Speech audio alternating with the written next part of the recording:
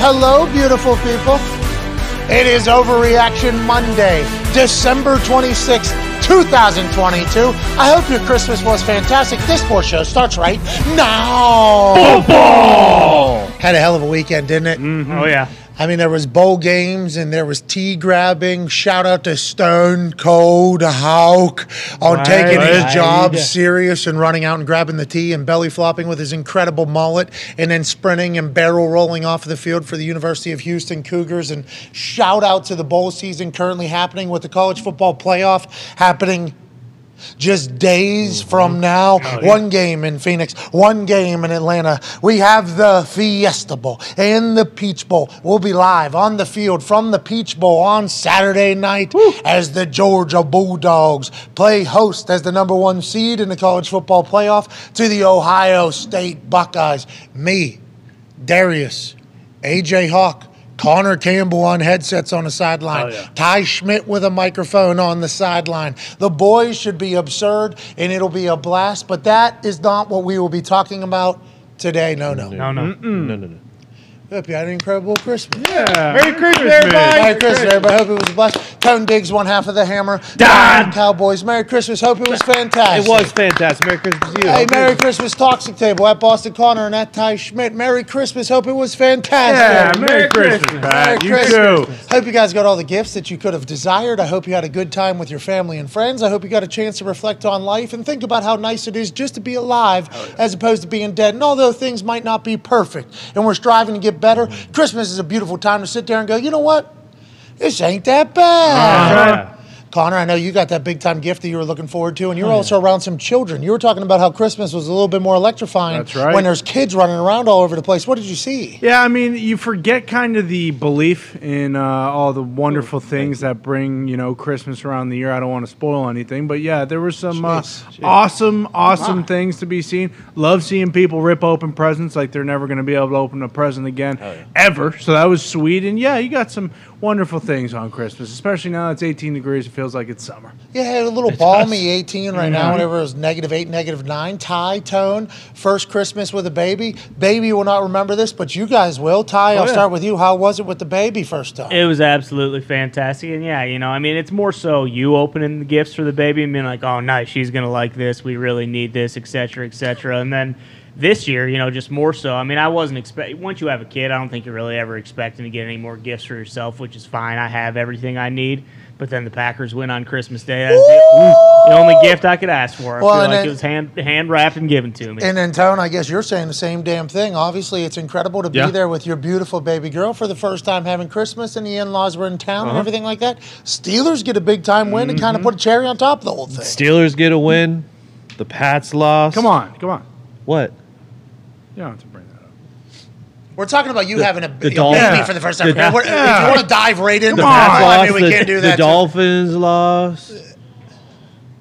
Who else was 7? All right. Listen, did you enjoy the Christmas with your baby? Yeah? It was awesome. First time ever? Yeah. All right, great. Woke up early, built a fire. There was a little more responsibility I felt to make it great. Okay, sweet. Yes, everything happened for you that needed to happen as a Pittsburgh Steelers fan. Yes, everything that needed to happen for the Green Bay Packers fan has happened, including a big-time win down in Miami, which we will certainly dive into. I think we should just address these games as we have them in specific rank to importance on the overall story of the NFL season, as opposed to just this weekend to this weekend. The reason why we have to talk about this particular game first, the Eagles versus the Cowboys, is because we were supposed to hit a super boost. We were supposed to win a damn super boost. All we needed the Eagles was to cover. Plus 4.5. Cowboys could have won that game. Eagles getting 4.5 points. This team that has only lost once before. This team that seemingly has no weaknesses. They have a veteran quarterback in Gardner Minshew filling in for Jalen Hurts, who has a sprained shoulder, probably going to miss next week too.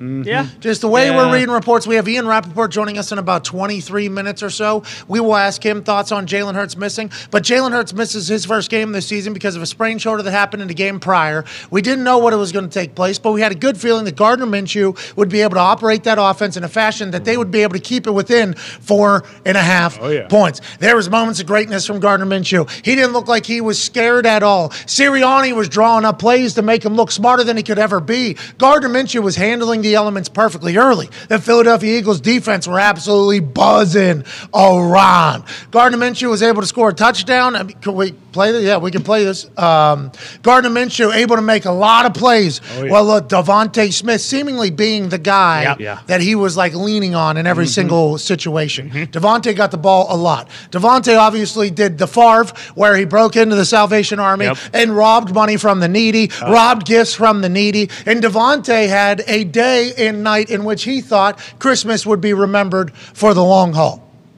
But since that moment took place where they robbed the Salvation Army, that's right, it all went the other direction. It did.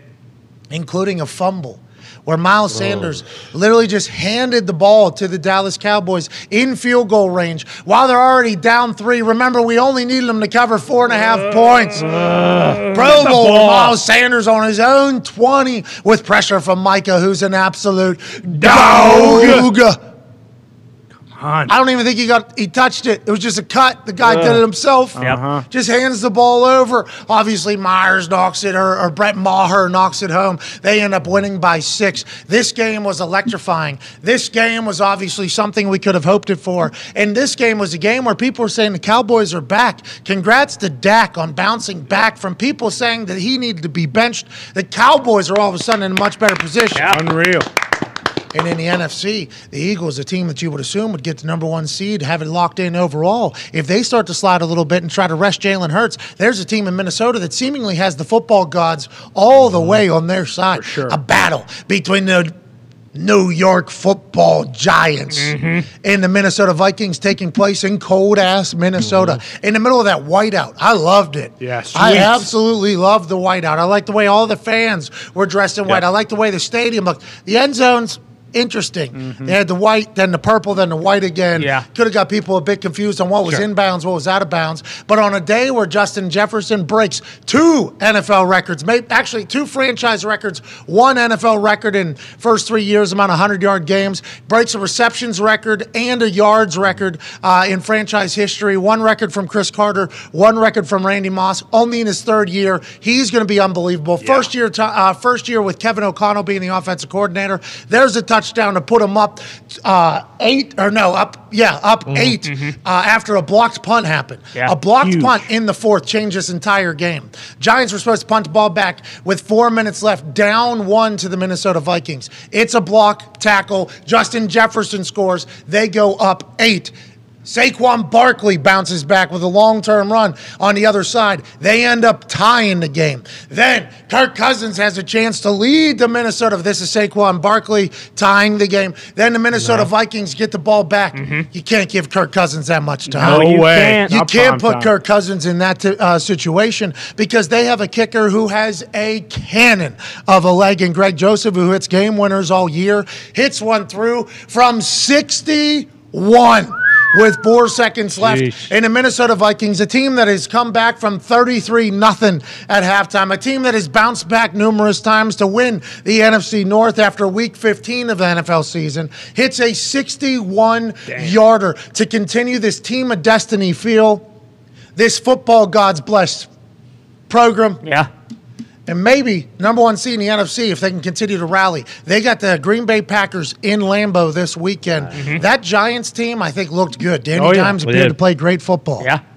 Love the way he was slinging it. You talk to Bruce or any Giants fan, they talk about, we got like 5th stringers playing wide receiver and Danny Dimes is doing everything he could do. Not judging Danny Dimes as hard as you would think they would after a loss like that, which is certainly heartbreaking, but the Vikings are a very good team. They got a pretty good squad there in New York. They should be happy about it. But this Vikings team, we'll start with you, Connor, this Vikings team seems to be a team of destiny right now, does it not? Oh, absolutely. And Justin Jefferson, for sure, probably the top guy in the NFL this year. Obviously, Tyreek Hill's doing his thing, but Justin Jefferson's unbelievable. And then TJ Hawkinson, he's coming alive too for him. It took him a little bit maybe against the Lions when we all thought, hey, Kevin O'Connell is going to get this guy a touchdown. I mean, he had 2 on Saturday. So, I mean, 1 in the first, 1 in the 4th. I mean, if TJ Hawkinson mosses somebody in the 4th quarter there, 14 seconds down, 14 minutes down, takes quite a shot off the earth there, I believe. Give me that. Give me that. TJ Hawkinson, big-time trade from the Detroit Lions. Remember, Lions won that trade. Mm-hmm. Oh, yeah. Lions won that trade. People were saying. The Vikings are on an absolute terror this year. TJ Hawkinson scores 2 touchdowns. Let's assume that's going to continue to grow, but go on. Yeah, like they're a team that feels like they can beat you in any different, way. Like, obviously, Justin Jefferson's going to get his catches in, but if they need to go to the run game, as we've seen within the trenches with AQ and Christian Darrisaw, who he never brought up until last week because we forced him to, with Dalvin Cook, Madison, their backup, who's a guy, and Kirk Cousins, the way this is probably the best football he's played after getting another, guaranteed extension. So the Vikings just seem to be a tough out. Will they, show out when it turns to prime time? I know people are wondering, hey, primetime Kirk, will he be able to do it? He did it, in the playoffs once before, but against the Eagles early on, wasn't able to do it. But I have a lot of faith in the Vikings, but if the Packers get in, and all of a sudden we're talking about a Packers-Vikings first round, then what? Well, the Packers would have to beat the Vikings this upcoming weekend in Lambeau, and the Green Bay Packers have had everything that needed to happen for them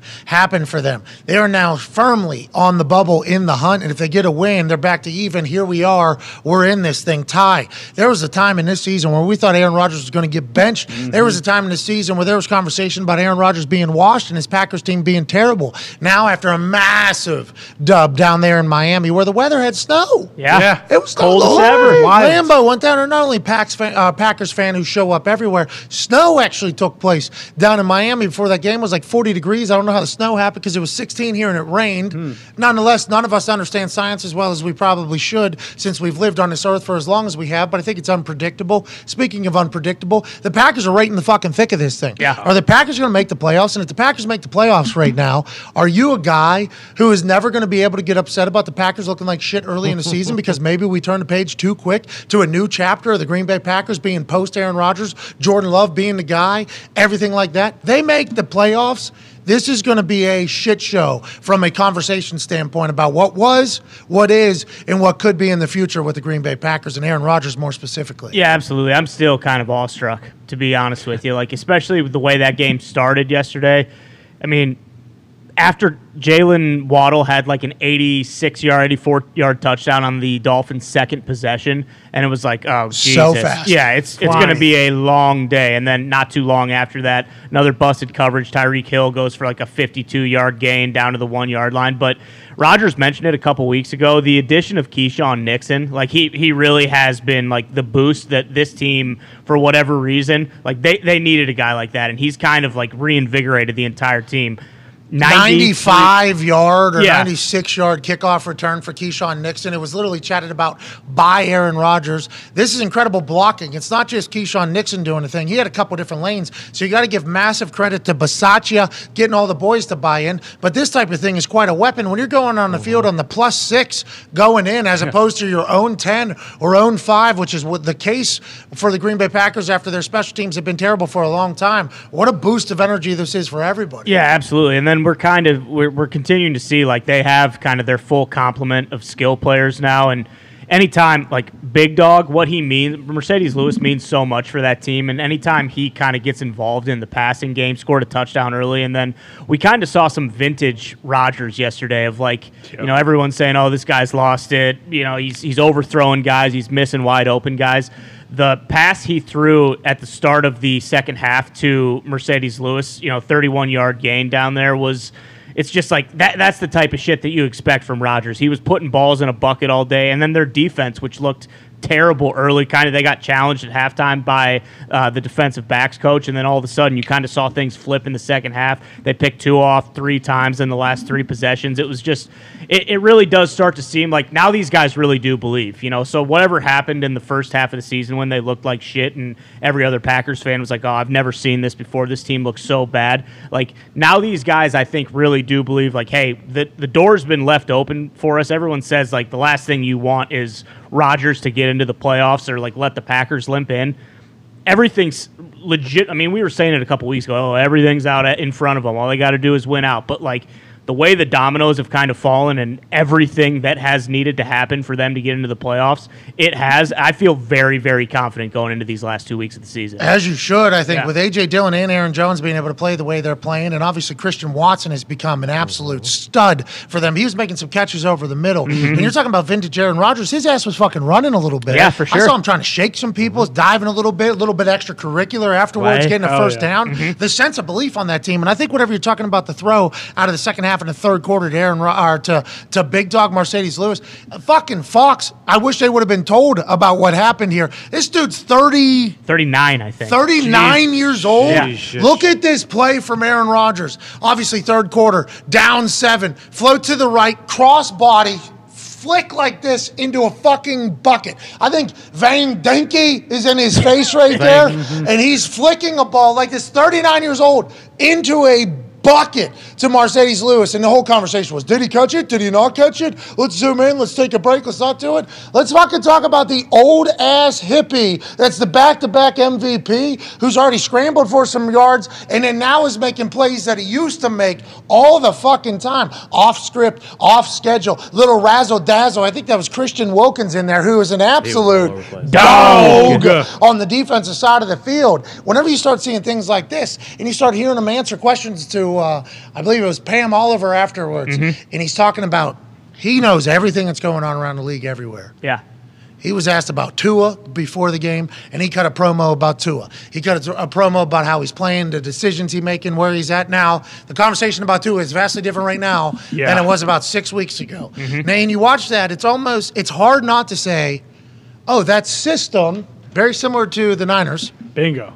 That system, the quarterback just has to do his job, basically. Yeah. Now, Tua was doing his job for a long time. Balls were on the money. Timing was everywhere. Defense wasn't able to get a good jump on him because I feel like he was looking off and disguising things well. Now we're at the end of the season. The book is out on everybody. Everybody kind of knows everything. Seems like he missed some balls. He was behind, a little bit slow, and then there was obviously some decisions that weren't fantastic that led to 3 straight picks to end the game.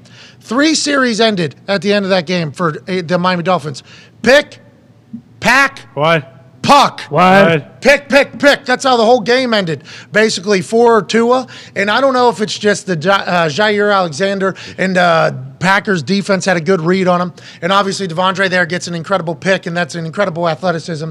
And here's another one that's just kind of handed to him, and it was a little bit of an overthrow or an underthrow, depending on where it was going.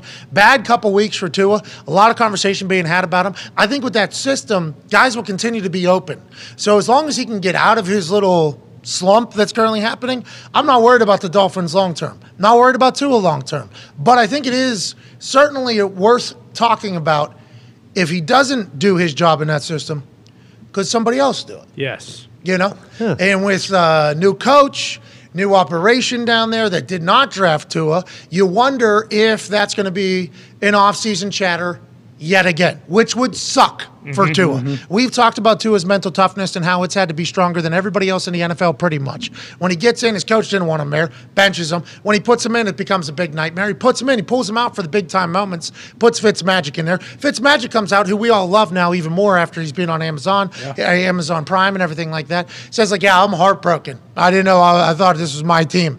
So it just kind of leads into everything bad. Then it's come out, you know, Flores didn't necessarily love him. Then it comes out the team was maybe trying to pay the team to lose. I mean, it's just like the shit show that has been Tua being a quarterback in the NFL is something that is not fair for Tua and what it was for Tua. Then McDaniel comes in, puts him over. Tyreek Hill starts talking about the most accurate quarterback in the NFL. They're talking very good about him. We're starting to hear Tua go, psh, psh, psh. Then we're starting to see these highlights come one week after another. Tyreek, game changer. Waddle, game changer. Even the fucking tight end, Gesicki or whatever, game changer. And Tua's hitting everybody, making decisions that are perfect. Has these long balls every single game to Tyreek Hill.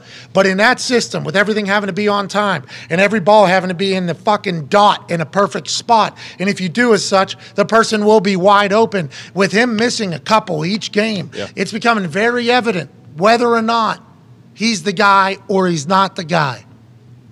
I've heard from some Dolphins fans. Oh. Sources. Oh, no. Okay.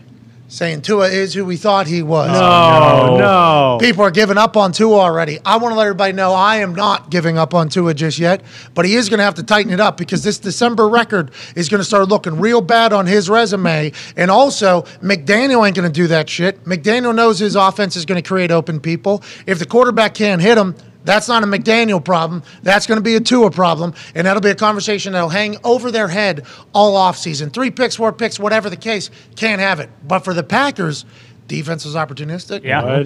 Defense took advantage of situations. Special teams showed up and did their thing. And on the offense side of the ball, it looked like there was some creativity. They're playing their best football right now. This is when you want to be playing your best. Massive game against the football gods, Minnesota Vikings, this weekend in Lambeau. Packers are able to get that win, and then they're able to beat the Lions in Lambeau, Week 18. Man. And is it the brand new Lions in Week 18, or is it going to be the same old Lions that showed up just yesterday in Carolina, where Carolina set franchise records for both rush yards against a team and total yards against a team. 316 yards rushing against the Detroit Lions yesterday, Carolina Panthers. 523 total yards against the Detroit Lions. Remember, the Detroit Lions defense was a sieve earlier in the year. They fire the cornerback coach. All of a sudden, the defense is hot. They're the ones that are kind of the leaders of this brand new Lions. But Singletary, Foreman and Hubbard had numerous of those. So many of them. Where they just beat down the brand old new Lions. No, I'm telling you, it's getting ugly out there for the Lions. No. And this is not fair for Motor City Dan Campbell and the Lions. Great teams lay eggs every once in a while. There's been a lot of teams that have gone on to win the Super Bowl who have lost games in embarrassing fashions in Week 14, Week 15, Week 16 of the NFL season. There's been a lot of them that have done that. But when Sam Darnold's running the fucking option, and when Sam Darnold is looking like goddamn Joe Montana at quarterback against your team, and you guys are getting bullied by the Carolina Panthers, who Steve Wilkes probably should be the head coach down there. Yeah, absolutely. He has 5 wins this season. I guess that's like the most that Matt Rule had over all of his years or whatever the case is. And he picked up an interim head coaching gig after they trade away their best player who didn't make the Pro Bowl but has become a staple of a team that's going to probably run in the NFC for a long, long way in Christian McCaffrey. Is this the same old Lions? No. Did you give up hope? Did Detroit give up hope? Or is this everybody outside hoping to kind of get in there and fracture the fan base and remind you guys that where you were years ago is where you are yet again? Because a team that is basically run by an interim team with no real future just ran all over your faces. And MCDC goes up to Steve Wilkes and goes, "You kicked our ass, man. Thanks, man. That was unbelievable, man. Really good work, man. Fuck, man." That's what he says. And everybody from the outside goes, "Oh, the Lions stink again."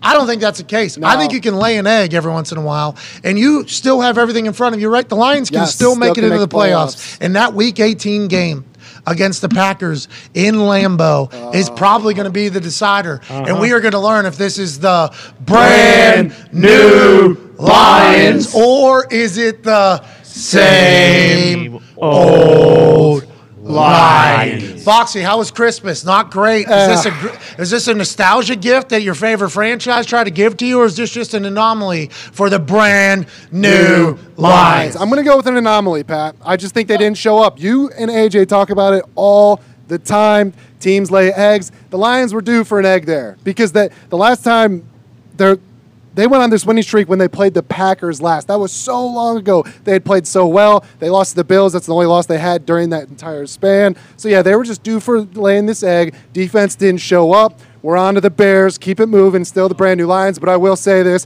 and I hadn't want to say it on this show for a long time.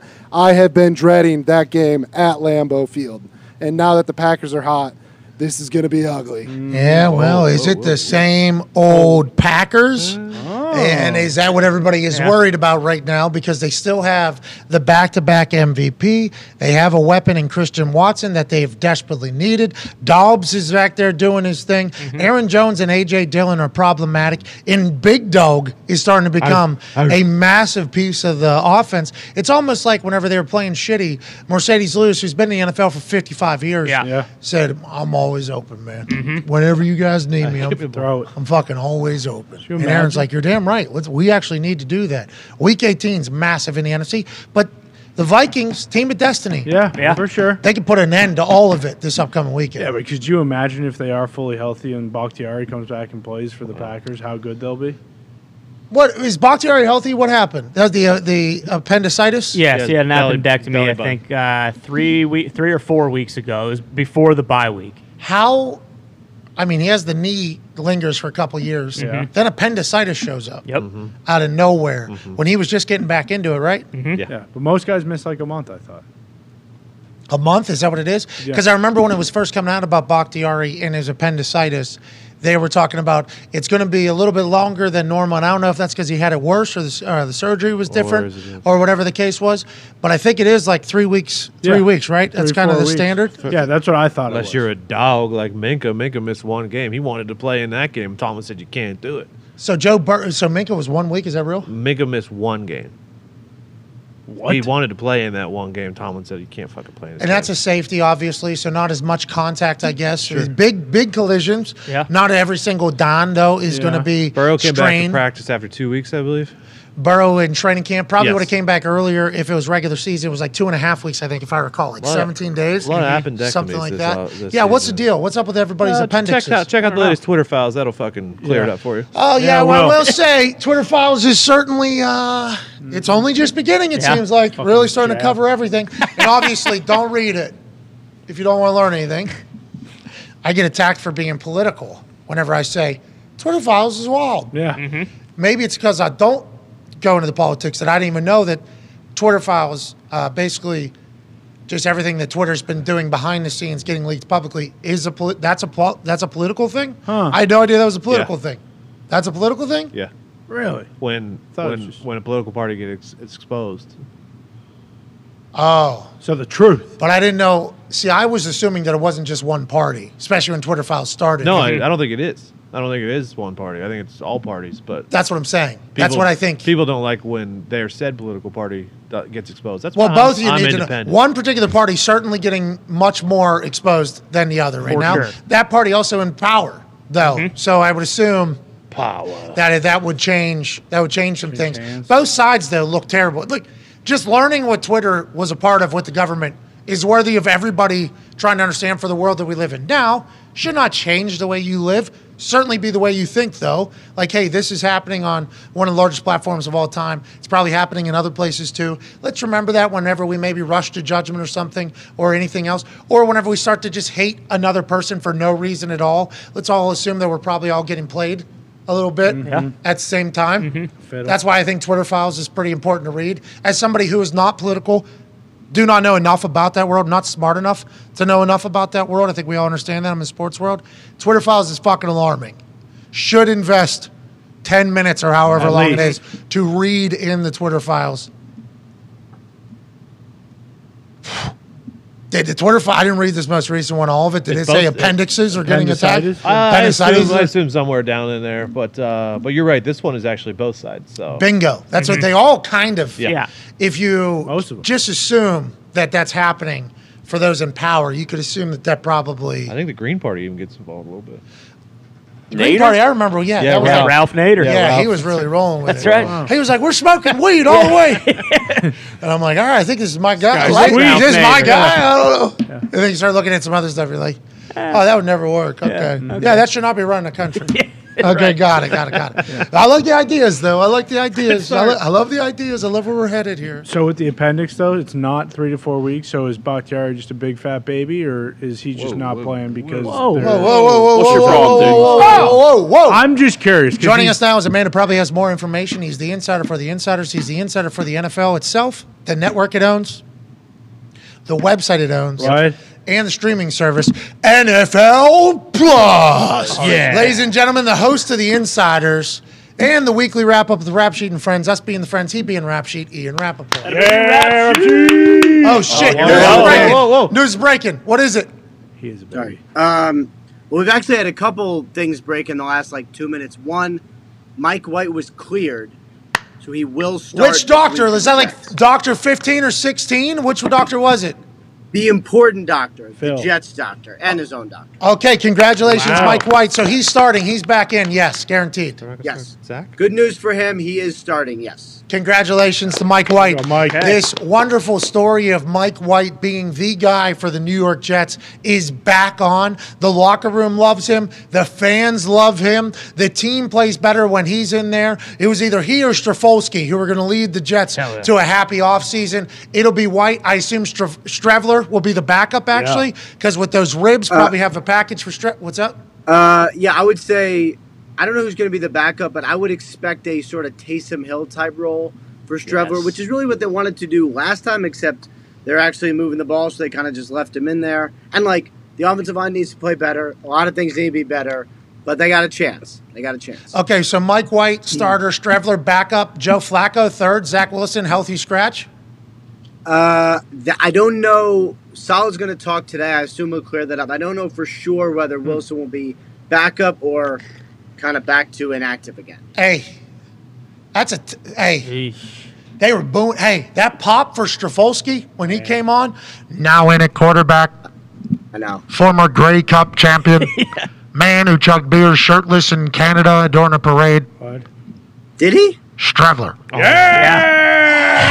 Fireman Ed fucking popped his cap off. Yeah. And Wilson's just standing there, just eating that whole thing. Then he has to ask questions. Yeah, they're passionate. They expect greatness. It's like he has not delivered that. The future there is certainly interesting. What was the other breaking news that came in the last 2 minutes, Mr. Rapoport? So we've had a bunch of ego stuff today, too. Avante Maddox, who is their starting DB, who's played really well, played in this, basically plays the nickel role, plays in the slot. He is out indefinitely with a significant toe injury. Dude, Vikings. So not going to see him in the regular season, and then we'll see. And then I would also say that C.J. Gardner-Johnson is eligible to come back this week. Whether he does or doesn't, is going to be back for the playoffs. So they lose someone in the slot, and then they get another really good defender there too. So a lot going on with the Eagles. All right, let's talk about Jalen Hurts. Obviously, Godspeed to all the guys that are hurt. Welcome back, CJ GJ. The NFL has missed him. He is one of the most immaculate shit talkers in all of sports and an absolute dog on the field. Happy he's back. Jalen Hurts missed this past week because of a sprained shoulder. Obviously, Gardner Minshew played well. That team is very good. They come up short and don't cover against the Dallas Cowboys because of a fumble on their own 20 to make it 6, almost as if it was being written like a script for the Dallas. Nonetheless, I'm not saying that. It was just came out of nowhere. Jalen Hurts probably going to miss this upcoming week. And are they going for the number 1 seed, or are they going to try to get him healthy for the playoffs, you think? Don't know about his status this week. I think there's a chance that he plays. They got to evaluate him probably a little later. My guess is before Wednesday's practice. But he's going to want to play. And that he's not one of those guys who's like, I'll kind of rest up. And he wants to play. He's going to push to play. They are going for the number 1 seed. I mean, that makes life easier. You get a bye. Agreed. You basically advance a week, obviously. So it's not just the bye; it's also you get to play. Home. He's going to want to play. We'll see. Gardner Minshew definitely played well enough to where I would say if he's not 100%, he should not play. But this is not a significant injury. It's more of a day-to-day injury than a week-to-week injury. So at least he has a chance, but Lane Johnson not going to be there. I kind of wonder if that does affect things because Lane is really good. And if you don't have all your offensive linemen, you put yourself more at risk. That's probably as significant as anything. Lane has sports hernia, right? I think that's what it's going to end up being. It's like an abdominal injury where the adductor kind of tears, basically. It's like a muscle, Yeah, that's when it's kind of turn your head, grab your balls. No. It's the other hernia. It's the one where you go see Dr. William Myers in up here, Philadelphia, and then, everyone says 4 to 6 weeks, but really it's 8 to 10 weeks, and Bosa's missed 3 months. That one. Oh. Okay, so that's not good for Lane, but we fucking love Lane. Lane hasn't given up a sack in 3 seasons. Yes. He's playing he is playing so well. And my guess is he comes back for the playoffs because, like, he always plays. He always plays. If Lane makes it back by the playoffs and Bach doesn't, Yeah. that'll be certainly congrats. Hey, Lane, you tough son bitch. Wade. Have a couple ice cold beers whenever you get back. Wade. Congrats, Lane. Hell of a season. We hope to see you back, pal. Come on, Lane. That is interesting because the number 1 seed in the NFC is certainly up for grabs now. Lane out, potentially Jalen out. Minnesota Vikings seem to be a team of destiny with the football gods, having them bang home a 61-yarder, down 33-zip, other miraculous comebacks. The Minnesota Vikings are rolling. Let's talk about who the Vikings are playing this weekend. The Packers and a man we just mentioned, David Bakhtiari, appendicitis, obviously a few weeks back. Do we know when he's coming back, or is that all just kind of a question mark depending upon how Bakhtiari feels? Do you guys know I'm not actually a doctor, right? Like, I play one on TV, but I'm not actually a doctor. But here's my understanding of the difference between the appendicitis situations between Bakhtiari, Joe Burrow, and Minkah Fitzpatrick, who've all had variations of appendicitis. Minkah, 1 week. Minkah was back in like 1 week, 9 days, I think is what it was. Joe Because Burrow his 17 days. Right. Minkah's didn't burst. That was the difference. Burrow's did. Because he's a dog. He's So so strong. he was out for a while. He lost like 10 pounds or more. Like, remember at the beginning of the year when he kind of like training camp wasn't himself for a while. Lost a lot of weight. So that I don't know for sure that Bakhtiari's burst, but I know that it was really bad when they caught it. So his takes a little longer because it wasn't like Minkah's where you just like take it out, he's ready to go the next week. It was more significant than that. So this is apples to oranges as opposed to apples to apples. Apples. Right. Got it. Okay, so we need to stop doing this. More specifically, specifically, that all guy. I heard was that Minka's appendix is so fucking strong that it can't burst. Yeah, I know you heard that, but what we're saying is like from the Minkah was out 9 days, wanted to play the same day. Bakhtiari's been out 3 weeks, just got big push. Yeah, you know what I mean? Can't do it. Big push, can't do it because it's different situations. Can't have it. We hope Bach gets back because the Packers are about to go on a run. A couple of the boys have some questions for you. I think this one's about Mac Jones maybe being the biggest scumbag in the league. Yeah, Rap Sheet. Is Mac Jones public enemy number 1? Because Bobby Spikes put out a highlight tape of Mac kind of, in his 2 years. Basically, Dove. We're talking about Dove. Bobby Spikes misinformation. Oh, yeah. Dove Kleiman, a.k.a. Bobby Spikes. The internet, yeah. Yeah, a.k.a. other names too, I'm sure. But is Mac public enemy number 1? Does everybody absolutely hate his guts? And after that Bengals play, he wasn't fined, you said, or he's not suspended? What would you say the fine might be? Right, so he's not going to be suspended. I would expect him to get fined, though. It'd be the kind of unnecessary roughness fine. I don't know for sure what it is on the fine table, but, in the tens of thousands. It's going to be somewhat significant, not a good play. And I think Mac has had a couple of them. Is he dirty? Like, I don't love that because what I find, and, I know Pat played a little bit as well, football's pretty nasty. What do you mean? And sometimes guys do some things on the field that are not very nice. Weren't you on a crew team? Weren't you on a crew team? Would you guys fucking cut holes in oars? Yeah. Gotcha. This is the video. This is the video from Dove, by the way. Here he is grabbing old Brian Burns' leg, put him in a figure 4 leg lock. Then here's him low bridge in Cincinnati Bengal. Eli Apple on the whole thing. What's this one? Here's him sliding in with a little bit of a karate kick to the knee of Cousin. And later in that game, same exact guy, Mac Jones get loose to the right yet again. Set it.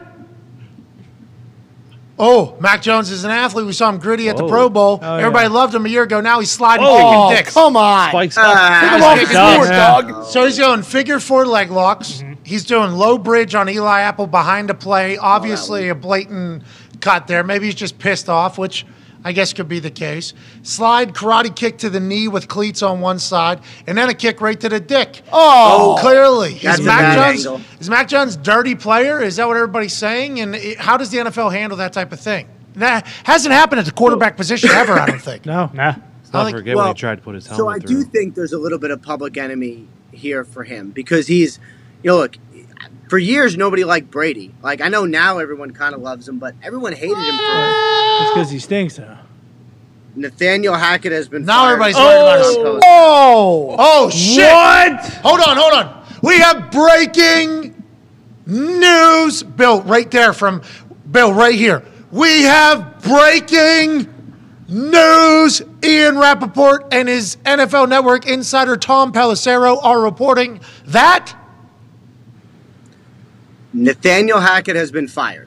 Damn! Just one day after Russell Wilson posts a 3.7 QBR, his lowest QBR in 187 games played in the NFL. Nathaniel Hackett, in his first year as a head coach for the richest owner in the NFL, the owner of the Denver Broncos, has been canned one day after Christmas. Didn't even make it to the new year. This guy, who is beloved by the players in Green Bay and everybody he's ever worked with in the past, actually grew up as a legacy West Coast offense fucking brain, with his dad instituting a lot of the West Coast offense strategies and techniques. Nathaniel Hackett and Russell Wilson went together like oil and water, peanut butter and ketchup. Ugh. Those two were terrible. He's out. Russ stays. The Broncos are in a state in which they could have never fathomed this past offseason. They sign a quarterback, trade for a quarterback. It has been said that if they got a good quarterback, that roster, with that defense, with all the weapons around the quarterback, they'd win the fucking Super Bowl. That's right. They bring in an offensive guru. They bring in a QB. They're worse than they've ever been before. The defense is phenomenal, and now they're without a head coach. The Denver Broncos 2022 story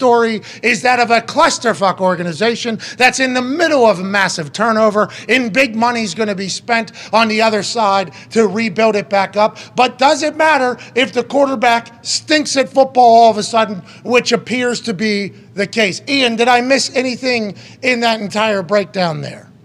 No, I think you nailed it. And look, this was inevitable, right? I mean, Nathaniel Hackett was going to be fired.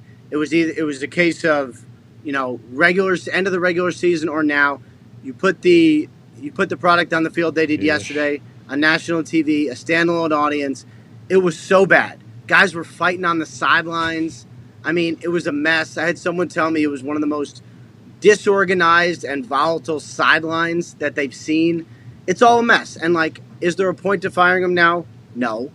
But there's no point in keeping him. I think it is. I think there is a point. I think there is a point. This is new ownership who did not hire Hackett. New ownership came in after Hackett had already been hired as the head coach.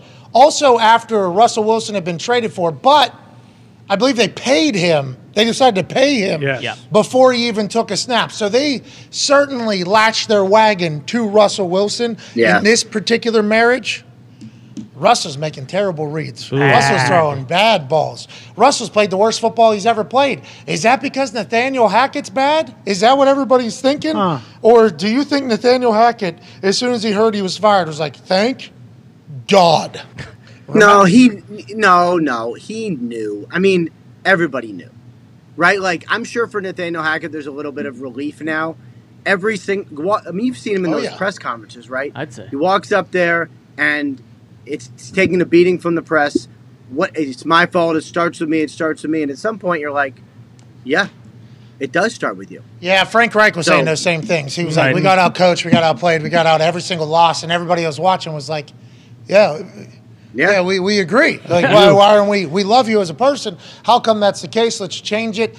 Nathaniel Hackett going back to Green Bay. Nathaniel Hackett now adds to the purse. I mean, that would probably help. Honestly, I think so too. And could he be back in the Packers building by Wednesday if he wanted to be here? He could.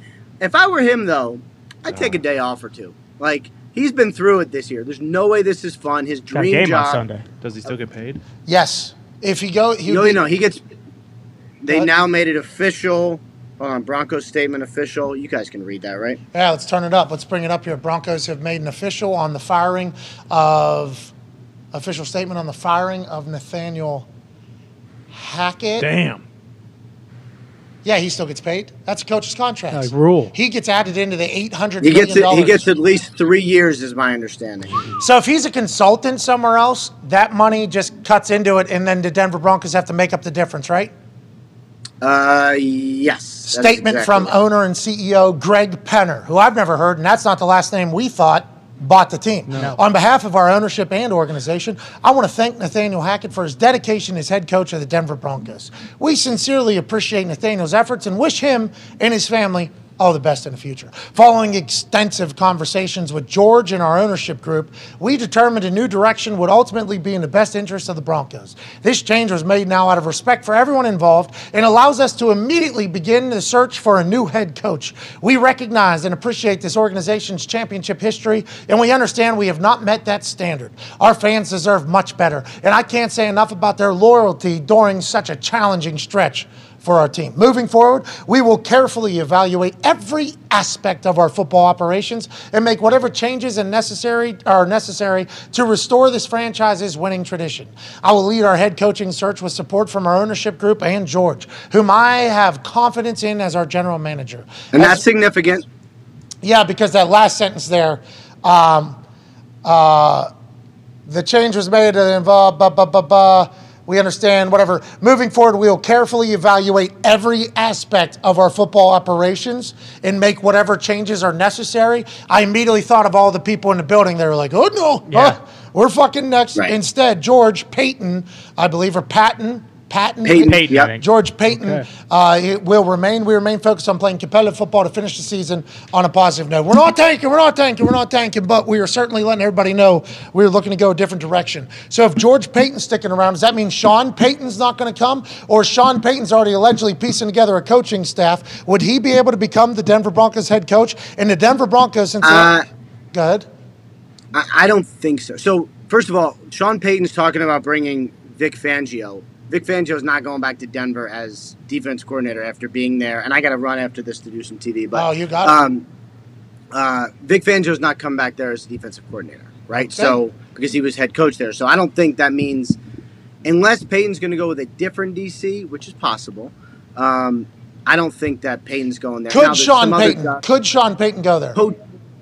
He could, but I think he's going to want to bring his own personnel guy, or at least have significant personnel say. Would they have to trade for him with the Saints? They'd have to trade his rights? They would have to trade for him. Remember, because of the Russell Wilson trade, thank you very much, Russell, they don't have hardly any draft picks. All right. Good luck on TV. Jesus. We appreciate you, Ian. Thank you, buddy. For being on NFL Network. That's a big deal. Huge. Yeah. Rex Ryan. About Rexy up in Denver whipping Russ Wilson into shape. You think Rex and Russ Wilson? I don't think so. I don't know if anybody is going to work with Russ Wilson. So, hey, we don't like to be the ones that pile on. No. Yes. Okay? And you'll hear us talk about Tom Brady later in the show. Because it needs to be talked about. It's ugly. Tom Brady sucks right now at football. Yeah. Very unfamiliar, Tom Brady. Tom Brady does not look like Tom Brady on a football field right now at all. Ball seems to be able to get anywhere it needs to get to. It is just getting to the wrong spots. Yeah. On a regular basis. Yeah. The reason why OG and older quarterbacks do so well is because they know exactly what the other team's doing at all times. Old 20 had the greatest Christmas of his fucking life. Picked off Tom Brady twice, could have been 3 times. Tom, unless this dude is just a better disguiser than anybody in the history of the NFL, Tom's making blatant errors in where the ball should go, when the ball should go, and how the ball should go. So we will be on the record as stating that Tom Brady does not look like Tom Brady. Do we think Tom Brady could get out of it? Maybe. He's been through a lot off the field. He's old. He gave up his life for this season. That's right. For this season to go how it goes. I'm sure there's a lot of regret. Everybody's assuming he's going to be done after this year. But how could you be done if you end up having to get a divorce and lose your family and this is the football that you play?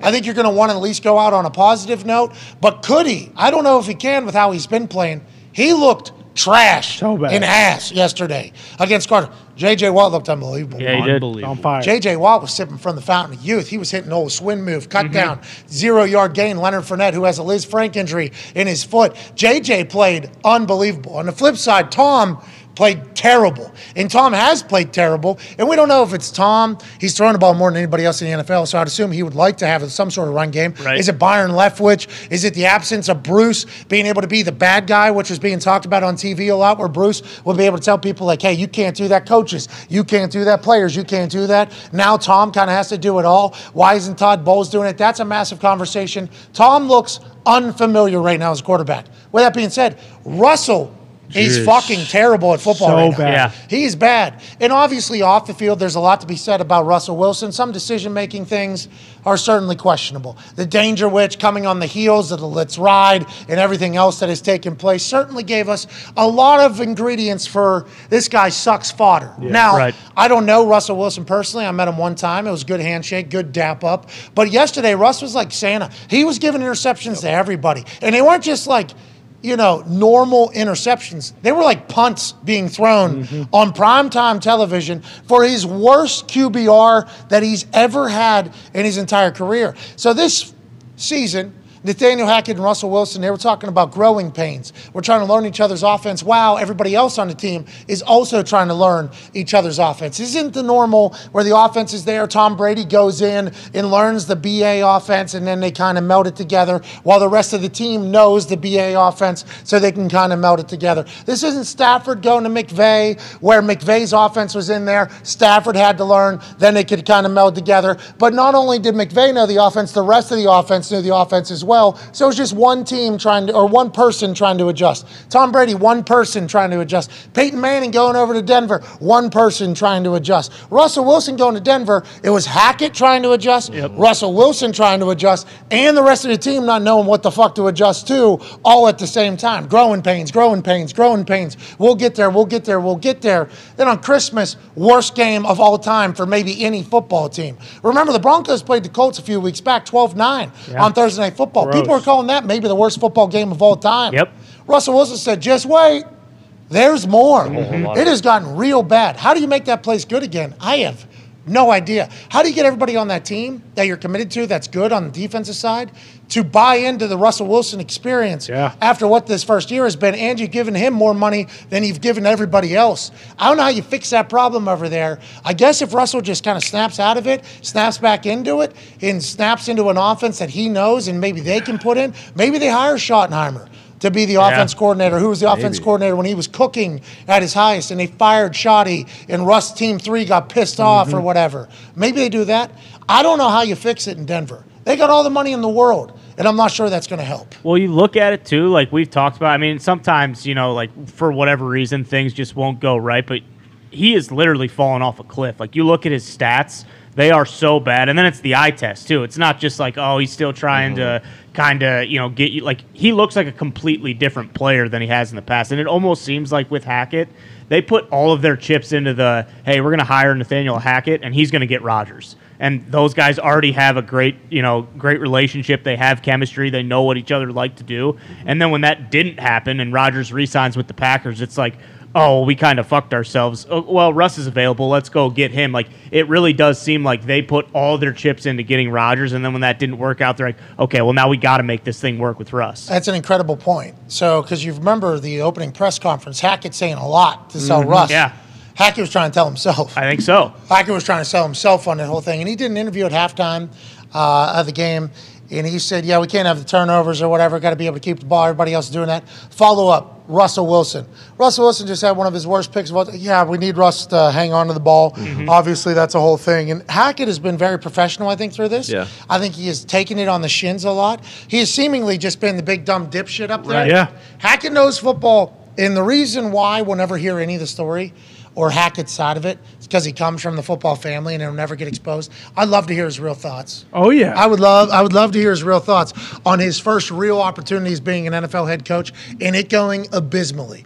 Couldn't have gone any worse than how it went. Yeah, or just the other players on the team. Like, I think it was either last week or 2 weeks ago where Purcell's jogging off the field and Russ is saying something and he gets in his face basically like, hey, figure it the fuck out. Like, I feel like there's a bunch of players in that locker room, and we'll probably see it this offseason, who either leave or kind of say something that can tell us somewhat of the player's real opinion about Russell Wilson, because, like you said, they pay this guy more money than anybody on that entire team, probably most than most of those guys combined before he plays a snap, and then he comes in, and he's the reason why this team isn't good. Like, it's the same stat with the Tampa Bay Buccaneers a couple years ago. How many games have they lost by one possession? Because there was the, hey, if they scored 17 points a game, they would be 9-1 or whatever. But how many of those were just one possession games where they just completely blew it? Go ahead, I Tom. think yesterday you finally saw the defense. Like we talked about all year. Like, you they can't tapped. you can't. Fuck. But like they tapped. when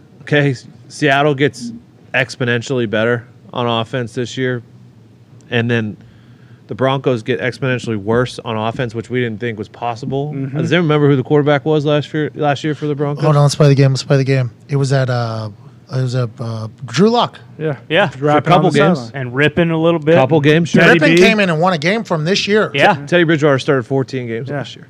Teddy B. That's Broncos? right. Yeah. Yeah, because Carolina traded him out. Because remember That's Baker. right. Oh, yeah. So they get way worse this year with Russ as quarterback. Well, and then Baker Darnold was. ends up. Yeah. He's going to start for a team next year. Bro, he's the one. He's the one that put the final Yeah, he put the put nail in the coffin. 51-14 yesterday. What a joke. Baker's. He looked great. Really good. He's going to be. Hey, let's not. He's moving to Indy. I saw he was already looking at houses. Either him or Derek Carr. Come on, Bake. It Stay there. with him though, like Bake, it actually does seem like he may have cut, because you can say whatever you want about Cleveland and like the way his teammates thought of him and his relationship with them. It seems like to his credit, he has kind of grown up a little bit and he kind of gets it, because it does seem like those guys actually love playing with him. Well, it's been really clear skies. True. Since he's gotten in there. Yeah, exactly. There hasn't really good been- honeymoon. It is. Yeah. It's a great way to build a But even in relationship. Carolina, when he wasn't starting, and there's the agree. video of him headbutting the dudes coming off the side, like it seems like he actually has kind of taken to heart, like, oh, maybe I was a little bit of a shitheel and I have some growing up to do. Baker went 24, 28, 230, and 2 tuds. Pretty good. Yeah. Are you kidding me? Cam Akers, 23 rushes, 118 yards, 3 tuds. Tyler Himby, Oh, no. 9 receptions, 94 yards, 2 tuds. I mean, the Rams, and Sean McVay was having the time of his life, it appears. The Rams are taking advantage of what Baker does best. Yes. And that's what everybody on the internet's saying. It's crazy what Baker has the capability of doing whenever he has an offense coordinator and a head coach that likes him. Yeah. Because remember the whole conversation about Stefanski. And Stefanski has Stefanski's offense that I think Deshaun is He's having a good time. So I believe Jacoby averaged 2.7 touchdowns per game, and he scored 3 touchdowns over 4 games, or 4 touchdowns over 3 games. 3 games. But Or 4 games. I mean, Deshaun, he didn't play football for 2.5 years, and he Right. dealt with 45 court cases. Yeah, And everybody exactly. just assumed he was going to be good at football all of a sudden.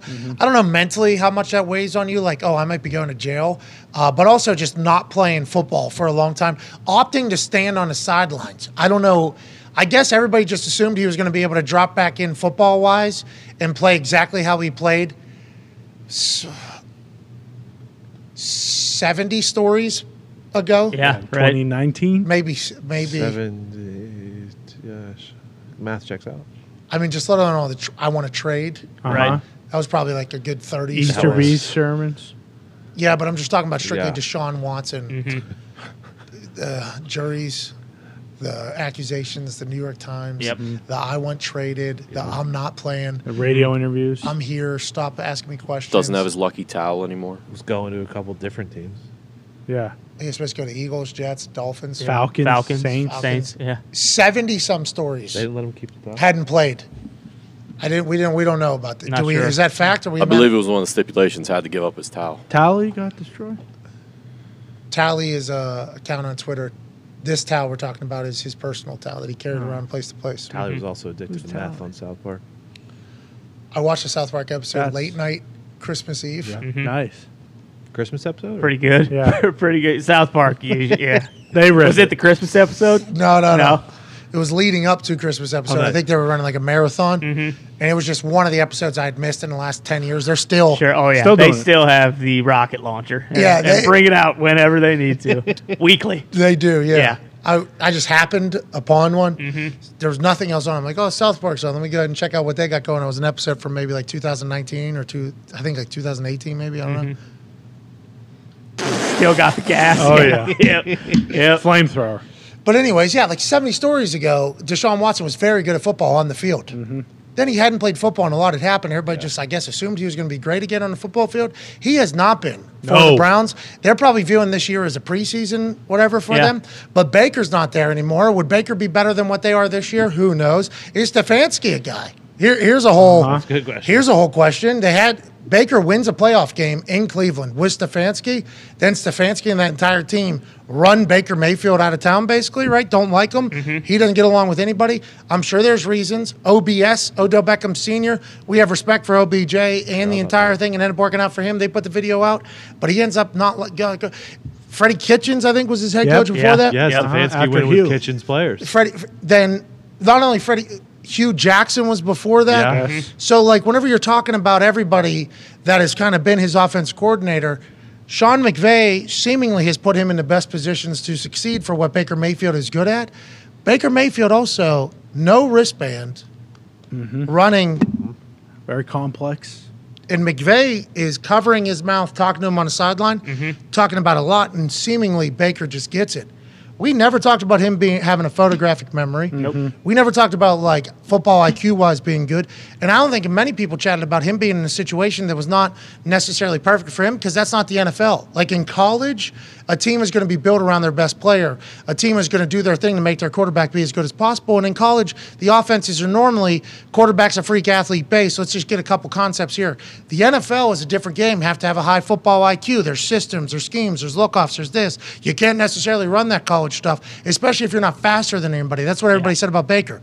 Like, yeah, Lamar's able to do this stuff because Lamar is faster than people. Patrick Mahomes is able to do a lot of this stuff because Patrick Mahomes is better quarterback, better arm, and faster than Baker Mayfield. They start talking about Tyler's able to do, he's faster than Baker. Baker's not fast enough to do the college offense. And McVay's like, yeah, we can certainly do portions of it, though. We can do things that make him more comfortable, make him more easy, more athlete takeover, less thinky, pretty much. And they've been able to accomplish that. Congrats to Baker really turning a lot of narratives in a very quick time, and inevitably being the one that got Nathaniel Hackett fired from the Denver Broncos.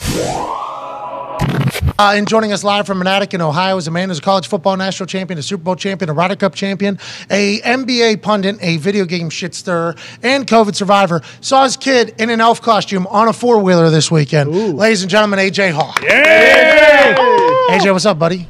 What's up, guys? How you doing? Hey, fantastic. Was your Christmas great? It looked fantastic from the internet. The weather seemed to be a bit cold and chilly, but I think a lot of people had their holiday how they thought they were going to have it, which is good times, good laughters, and good family. Is that what the Hawks experience over there in Ohio? Yeah, it was awesome. Some cold weather and people freaking out aren't going to ruin our Christmas over at the Hawk household. So, yeah, we just went about our business and had a great day. Great couple of days. It's been fun. Yeah, the Hawk house, more specifically, Mike Hawk said, hold these balls. I am going to have Christmas whether you like it or not, especially after the last 2 years. I love watching Axel show up on a four-wheeler in an elf costume. That was maybe one of my favorite videos I've ever seen. His wife's story. I do not follow his wife. His wife does not follow me. My wife follows his wife. His wife follows my wife. So I get all my updates on AJ as a human through my wife, Samantha, who kicked ass this Christmas. Shout out to you, Sam. She said, look at this. And she, IG story across living room. And it's a tiny little photo of a kid standing on a four-wheeler. And it's a video coming forward, getting closer and closer to the video until you can see, like, clear picture. Full elf costume, fucking Axel, riding on a four-wheeler, standing up. I laughed so hard, so hard at that. That was maybe the most Axel Hawk thing I could ever see in my life. It was the four-wheelers for everybody, just for Axel. And did you go all in on Christmas? A four-wheeler for Christmas is an incredible Christmas gift, AJ. Well, it's a little kid four-wheeler, so it's electric. You plug it in, it's battery, but it goes plenty fast for a 5-year-old, no question. No, he asked for this months ago because he went over to his little buddy's house one time and they rode it around the street. So he's getting that, and possibly my other. I got another guy coming up with another birthday. He may get one to match because those are obviously a big hit and everybody wants to get on them. Easier to buy pairs, it sounds like. A little BOGO, half off. I respect the move. I respect the play. Merry Christmas to you. Just like everybody at home, hope you had an incredible holiday. All right? Yeah. Happy holidays. Happy holidays. I believe Kwanzaa's happening right now. Happy Kwanzaa. Happy Kwanzaa. Merry Boxing Day.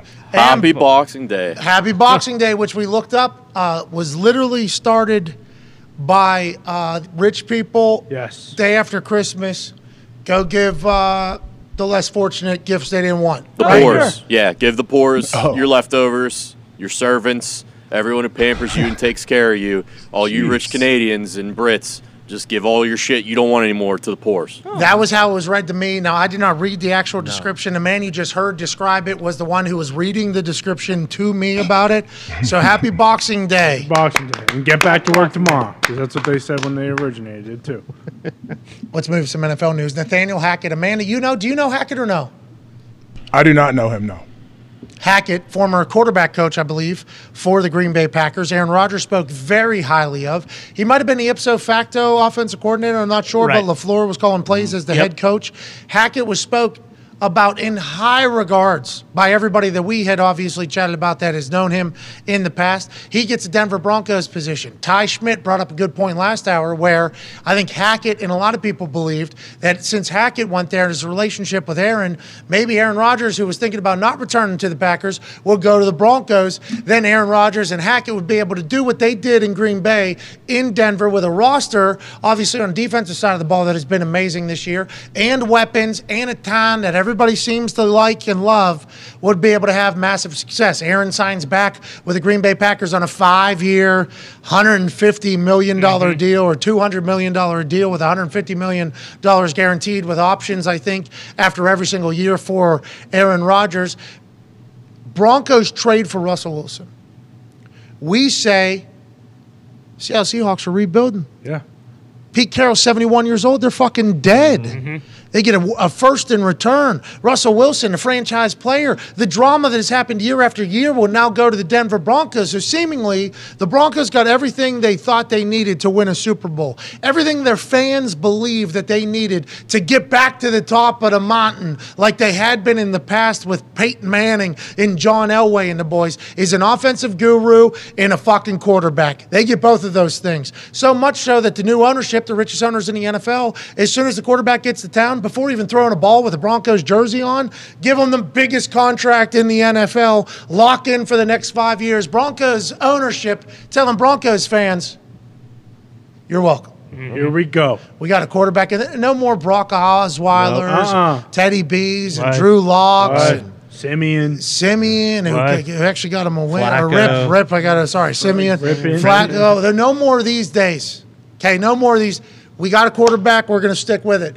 We got a head coach who's an offense coordinator, going to stick with it. Our defense is always going to be good because the contracts that we have and the players that we have, they're going to be fantastic in a tough division. We're ready to go. And then it all just, boom, blows up. We got to hire a game coordinator for the fucking head coach who has no idea what he's doing. The quarterback who's supposed to be a superstar and be the reason why they go to the Super Bowl is the reason why they're not going to make the playoffs, has his worst season with his worst QBR just yesterday. It's only gotten worse as the season has gone on. This guy has seemingly eaten too many danger witches. He forgot how to play football. Yeah. What a shit show in Denver. And I wish I could be around Nathaniel Hackett one night when he's having a couple ice cold around the fire. And it seems like he's a guy who probably tells stories about what he thinks this has been. Because here we are, day after Christmas, first year as a head coach for the Denver Broncos, where he was supposed to be set up for the long haul. And he's fucking fired after the most embarrassing Christmas loss in the history of Christmas losses. What a time to be Nathaniel Hackett. The writing was on the wall. It happens today. It came abrupt and it came quick. What are your thoughts on the Broncos situation going forward? Russ put a 3.7 QBR on the board yesterday, worst of his 187-game career. Well, I wonder what the Broncos do from here. Yeah, you fire Hackett. I don't know if they would have won. If it didn't look completely miserable on Christmas Day against Baker and the Rams, would he have kept his job for the last couple games, you think? Dude, I don't know. The writing was on the wall that he was going to have to be fired because the contract of Russell Wilson. Just like what's going on in Arizona. Right? Just like what's going on with Arizona with Cliff and Kyler. Kyler signs that deal. That's basically the biggest indicator that Cliff Kingsbury, even though he just signed a deal, much smaller. Even though he just signed a deal, he's going to be gone, is what everybody's reporting, including Fowler on ESPN.com, writing that as like almost a matter of fact. Cliff Kingsbury's out of here. Now, he had to play with Trace McSorley in Prater hits from fucking 56 and 51, and Andy Lee is slinging the rock, and James Conner looks younger than ever, and J.J. Watt is playing like he's fucking 25 again. Allegedly, Cliff Kingsbury's fired at the end of the season, but I think they're just waiting to do it. Them doing it on this particular day is obviously ownership trying to say to the fans, like we saw yesterday, we're sorry. We're going to expedite what we're doing, and we'd like to move forward. But how do you fix that? You think Patrick Surtain is going to want to continue to fucking be teammates with Russell Wilson after all the shit that's happened? We're not behind closed doors, and money can make everything right. But how does Russell Wilson win back that team, let alone Hackett and this next head coach that they're going to have to be on the same page, and the next head coach is going to have to say, I'm here to make Russell Wilson good at football again. I love Russell Wilson. I think Russell Wilson is the best quarterback in football. You guys paying him that 20-year contract before even seeing him play for your team. Genius move. I would have done the same because of how good I think he is. Look what we'll take advantage of what Nathaniel Hackett didn't take advantage of. That's what he's going to say. But how is Russell Wilson going to fucking get along with that locker room again, AJ? That's my big question mark. That's what I wondered with this whole team. What did we do with Russ? Like, is there any way they can move on from him? There's no way that someone will pick up his contract, but what makes you think Russ will be better next year with another year of age? Well, all of this, like, why would it get better? That's a good idea. Yes. I don't know. This needs to not happen. He would play well indoors. He really would. Listen, you fucking have. White and blue, he looks good. Really good. You're credible, AJ. Okay? Remain that way. Okay? You're a Super Bowl champion. When you speak, people take you serious. Don't start with this fugazi trend that is happening around the NFL right now. I seen Baker Mayfield as an Indianapolis Colt. I seen Derek Carr as an Indianapolis Colt. Okay. He'd look good in a Pete Franklin offense. Who do you want to have out all three of them? I've seen Zach Wilson in Indianapolis Colts uniform, and now everybody's got fucking Russell Wilson in a Colts uniform. This can't be the new trend. This guy, overpaid, terrible, seems to be hated by his teammates. Let's fucking send him right to Indianapolis. Yeah. That ain't us. And we got a lot of shit to figure out. I mean, we're going to get some wins tonight. We're going to get a win tonight for the rest of the AFC that's looking to get in the playoffs against Herbert and the Chargers. And we got a lot of love for that Chargers team. We just talked to Dicker. Tom Telesco, their GM, is literally the reason why I'm in the NFL. Kyle Van Noy, friend of the program. Austin Eckler, former friend of the program. Then we talked about him being an injury specialist. Right. Justin Herbert's been on the show numerous times. Derwin James came on the show. Keenan Allen came on the show. Mike Williams came on the show. We love the Chargers. More Chargers. We have a better relationship with the Los Angeles Chargers than we. Brandon Staley was in studio. That's a trend, actually, with a lot of these teams who come to town. Steelers, same exact thing. We have a lot more friends on the current Chargers team than we do on the Colts team. I blindly follow the Colts because they paid me a shit ton of money to kick a ball, and I know a lot of people in that building that are going to be there through this regime, Jeff's regime, through Frank's regime, through Chuck's regime, through Jim Caldwell's regime, through Tony Dungy's regime, through Jim Moore's through all the regimes that have happened. There's been people Jim Harbaugh's eventual regime. Maybe, even though allegedly him and Michigan had a talk last year where they're like, we're not doing this we're done every year. We're not doing this every year. Allegedly, that was discussed, but what do sources know these days? Who knows? And if Jim shows up with a guitar, my man Jim, you might be him. Our Colts are lower than they've ever been. Yeah, Michigan's cool. Yeah, you really rule. But come back to Indy and let's take them to school. Jim. That actually might get the job done. Holy shit. Jim might do that to Jim and say, hey, we put you up on a Ring of Honor for a reason. Hell yeah. Do you remember you played 24 games for us? We put you up in a Ring of Honor because of how much we appreciated you as a person. That was the tip of the cap, too, because in the future, we might need you back to save the program. Because where the program is right now, we might never be able to come back from. We're lowest we've been in 30 years, khakis. At least. Okay, so maybe that happens, but allegedly Michigan said, we ain't doing it. But if you think about the Colts, I don't know how you fix it. You need a reset button. I don't know who you trade, how you trade, who comes in here and gets it together. Feels easier than the Broncos. Feels easier to fix the Colts than the Broncos, most likely. Yeah, but back to the Broncos. I don't know how you fix that. I have no fucking idea how you fix that. Can Russ take a pay cut? No. Yeah, I'm sure. Or just cut your time. I mean, what is – okay, so we're going – okay, the Broncos are going into this offseason that Russell Wilson is their starting quarterback next year no matter what, right? Yes. Ugh. All right. I mean, that's going to be interesting for whoever new head coach comes in. Like, hey, what's your plan? What are you going to do? How is Russ going? Like, how is Russ going to develop after this year? On NFL Network, they showed Russ. Yeah. Before the tunnel, came out to the tunnel. They were walking through the tunnel to run onto the field for the game. He actually ran out early. He started jogging. Nobody else did. Then he had to turn around and walk back. Jesus. Really? It was only like 4 steps. Uncomfortable amount of time showing the tunnel and Russ. Situation. Okay, he was uncomfortable. I was watching it. Didn't love that I was watching it. actually was thinking to myself, this is a long time in this moment.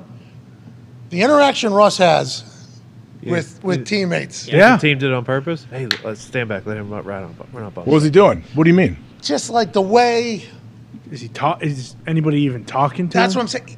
Group walk. Yeah. And like first group was walking, then Russ all by himself, walking all by himself. Then another group behind Russ walking as a group. Okay, then Russ works his way up to the front of the team, has to walk through group. Not a lot of, but maybe they just know that Russ is locked in. He's about to hang a 3.7 QBR. Let's not get in his mind. And then he stood there. It was just an uncomfortable amount of time. I think they sent him out too early. I think they sent the whole team out there too early. But the interactions did not seem to be like, oh, we love each other, and that's going to be hard to do whenever your team fucking stinks, right? But especially whenever you're missing Christmas at your house right now with your family on a team that fucking stinks, and you're on that team because you thought that team would potentially be good, and they stink because of this guy who's getting paid more money than you are. He's never really done anything good for the team, and he's about to have his worst performance yet. So how do you mend that relationship going forward? I don't know. I don't know how many people loved Hackett in the building. You know, I don't know if there's any players that are going to come out anonymously and say, like, we would take Hackett over Russ 10 times out of 10. I don't know if that's the case because I think they might have both not been on good terms with everybody because of how the performances were. But if you're on that defense or you're a vet on that team that's been there and you got to come back another round with a new coach, how do you not tell the new coaching staff, like, the truth? Yeah. Like, hey, this fucking guy, wait till you see what he has his own office, bro. We got to go meet him in his office sometime. And you're like, what? Like, yeah, you're going to have to, you know, like, that's going to happen. And I don't know how you stop that from happening, honestly. With that many people, too. 53-man roster, let's say at least 15 people probably in that, where their contracts are they're going to be back. They're vets. They're good players. They probably have a lot of respect for everything they've done with the Broncos. I don't know how you keep them from telling the next coaching staff, like, just wait, you should not have taken this job. I mean, it's pretty apparent. Like, by you. I don't know. It's apparent, but it definitely I don't like if you're going to become a first-time head coach. Is there any chance? Like, would you ever turn a job down if you've never been a head coach and you interview for a gig like this and you know, like for Hackett, he probably never gets another chance to become a head coach, and he was one and done. He didn't even get a full season. I don't know. I think Hackett might get a chance 10 years from now if he has another shot. If he has another good, successful run at the quarterback position somewhere, and who knows if he'll be back in the building of Green Bay this week. Let's go. Hey, we got a playoff run, Hack. Why don't you get back in here? What are you guys doing? Basically, we're trying to do the same thing we did last year when you were here, but a lot less. Still got that shit about the gold zone? Bring that back. Why don't you? We need it. We need all the creativity you could potentially get. Everything that, for whatever reason, wasn't working for us worked for us. So we need you back. We got to beat the Vikings this week. They're trying to get the number 1 seed right now. That's right. They're trying to get the fucking number 1 seed. This team has the football gods on their back. We got them in Lambeau. You know what we need? Gold! I mean, that would be amazing. Hackett will go from living the fine life in Green Bay. He's getting talked about in more interviews with Aaron Rodgers than anybody else. The gold zone's on display literally every single week. They're number 1 in the NFL because of fucking Hackett's brain. Becomes a head coach. Holy shit. I'm Nathaniel Hackett. I'm a head coach in the NFL. This is where I'm supposed to be. We get Russell Wilson instead of Aaron Rodgers. Not exactly who we wanted. Got Russell Wilson now. And then day 1 working with him, he's like, whoa, I got to call his assistant to get him a... Oh, no. Oh, no. What's this? Oh, no. We're working through some things. Working through some. Oh, no. Oh, no. Hey, I got to get we're recommending that you get a game manager. Somebody so you don't have to decide field goal, go for it, what the score is. You don't know what you're doing. You don't have to. What? We want you to think about, I thought I was a head coach. I thought that was decisions that I actually made. What the hell? Oh, no. Russell Wilson has forgotten how to play football. I told him literally just throw the out if they're in cover 2. They're clearly in cover 2. He threw the fucking ball over the middle. What do you want me to do? This is literally what we're talking about. You can't forget. Oh, no. Fired. Boom. LaFleur, 1 text. You up? Yeah, that's right. Gold zone! He's all the way back, lifting his legs up like fucking gold member. There's a chance that takes place. Ian Rapoport said if you're Nathaniel Hackett, why don't you take a nap for a day or 2? Yeah. I could understand that as well. He's in the middle of the football season. He could go to the Packers right now and still get paid for the next 3 years before this whole thing. What a wild day. What a wild position being an NFL head coach, especially if your team sucks. Well, and that's why it feels like the Seattle Seahawks should be charged with robbery. because what they did to Denver was just absolutely despicable. It feels like they knew exactly what was going on with Russell, with his whole entire team, with how he was in Seattle that last year. Not even, the other stuff like the imaginary huddles, broken hand, running up and down the field, doing all that stuff. More so just how the team felt about him as a whole. Because that's called visualization. Exactly. You never understand it. No, in Denver, you never understand Broncos players said they've never seen anything like it in training camp. So I'm not saying it's bad, but obviously it doesn't fucking work. Because he did the knee drive and their high knees on the plane. That's right. Yeah. Exactly. Oh yeah. And then they won that game against the Jags. Yes. That's an impressive win. Looking back at it now. But if you're thinking about as a guy going into that Denver job, how do you not ask any of those players, like you just said, Hackett, any of the guys in Seattle, like, hey,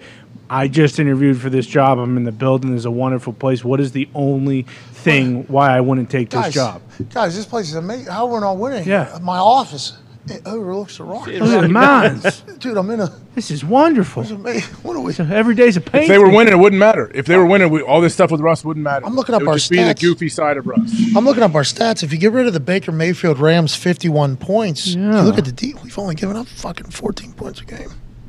So we should be able to. Got the Rockies here. Yeah, quarterback. Leads legal. I fucking spoke. Quarterback's won the Super Bowl. What is the deal? What is going on? Why is this and place then you're sitting there and your door opens and it's the cardio coach of Team 3. Bingo. You have a meeting with every single day. Exactly. Hey, we got a 5:15 a.m.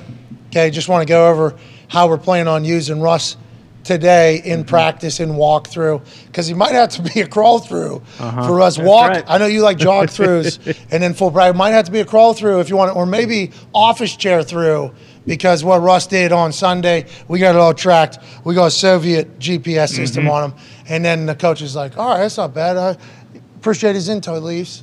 Team 3 fucking hand coach comes in. Hey, today we're going to use rugby balls. Because we like his hands having to be on a little bigger ball, so when he grabs a Duke, it's smaller. Better. Make practice harder than a game, so he should be able to throw it. He used to throw baseballs, but we found that football seemed too big. So he's going to need rugby balls on this Wednesday, and I'll be back tomorrow, let you know if he needs it on this Thursday. Fucking hand coach comes out. Guess who comes in next? Fucking Peloton coach. That's right. Hey, we're in trouble, to be honest with you. Peloton killed a kid in Montana. We're not allowed to talk about him doing a Peloton anymore. Need you guys to get covers for the Peloton. It's actually going to be a Lance Armstrong bike that he's going to ride out there, but it is going to be Peloton workout that we have. Goes in, then he calls Hackett. Was this every day? Every fucking day. I'm in the gold zone, pal. Boom, he's out of there. Is that what it is? Is that why it's so impossible? I hope like 5% of that is true. I hope there's at least some part of that to where the head coach has to deal with outside people from Team 3. Like, that would be amazing if we find that out. That was, who was it? Elvis, and who was the president? Nixon? Nixon, yeah. Nixon. I watched some documentary or a movie where Elvis and Nixon were planning to have a meeting because Nixon needed better numbers in the younger demo, and Elvis wanted to be a federal agent. So they thought they could really... Nixon's team, not Nixon. Nixon wanted nothing to do with this. Nixon's team, though, for poll numbers was like, we'll just do a photo with Elvis. The young kids will love you. You'll be popular. You'll be famous. This is a good idea. And Nixon agrees to it because how bad he was polling at the time or whatever. And Elvis had his people go talk to Nixon to tell Nixon what was okay to do in the king's presence and what was not. This is the sitting president of the United States. Elvis's team comes in, Team 3, if you will. Team Presley comes in and tells the president what all they can do. Nixon's team tells Elvis what he's allowed to do in the meeting. Then they go into the meeting and Elvis, within a minute and a half, fucking just snags his peanut M&Ms, which is like rule number 1. Do not touch President Nixon's peanut M&Ms. And then from that point forward, it just got like, they portrayed it as a dick contest. Basically, constant the entire time. I wonder if that's what Team 3 actually does, though. Like, Team 3 goes in and says, what if Team 3's getting to interview the coaches? So, like, the Waltons interview, George Payton gets the interview, Team 3 gets the interview, and then we all agree on it. Like, I personally believe that none of what I just said is true. But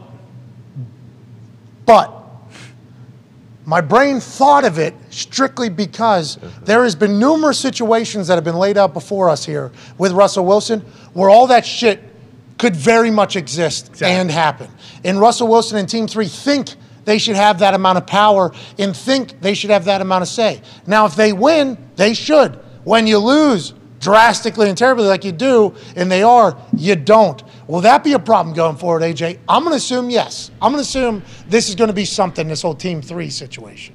Yeah, and it'll be interesting to see how Russ and Team 3 handle this whole process whenever they go through the hiring process. Like, how involved does Russ want to be? How involved does he want to – like, if Russ really wants to be involved, I'm sure they'll let him. But what if he does bring some other people that aren't on the team, some of his outside people, like, hey, well, let's let them get our eyes on it, really ask a few good questions here with these candidates. Yeah, your business, you're new to this. Okay, you guys are new to this. You guys just run Walmart, a month and a half ago. Team 3 here? I'll run the aisle. Been to the Super Bowl. George, what have you done, George? How many different quarterbacks have you hired? Oh, Peyton, good for you. Nothing. All right, sweet. See you later. It's fascinating. Let's take a break. On the other side, we have Matt Money Smith joining us. Hell yeah. Oh, yeah. Remember, Matt Money Smith works for NFL Network, Power Ranking Show, and does play-by-play for the Chargers. We'll learn a lot about the Chargers who are playing on Monday Night Football tonight on the other side of the break. Also around the NFL, the conversations that are currently taking place behind closed doors. Where's Sean Payton going?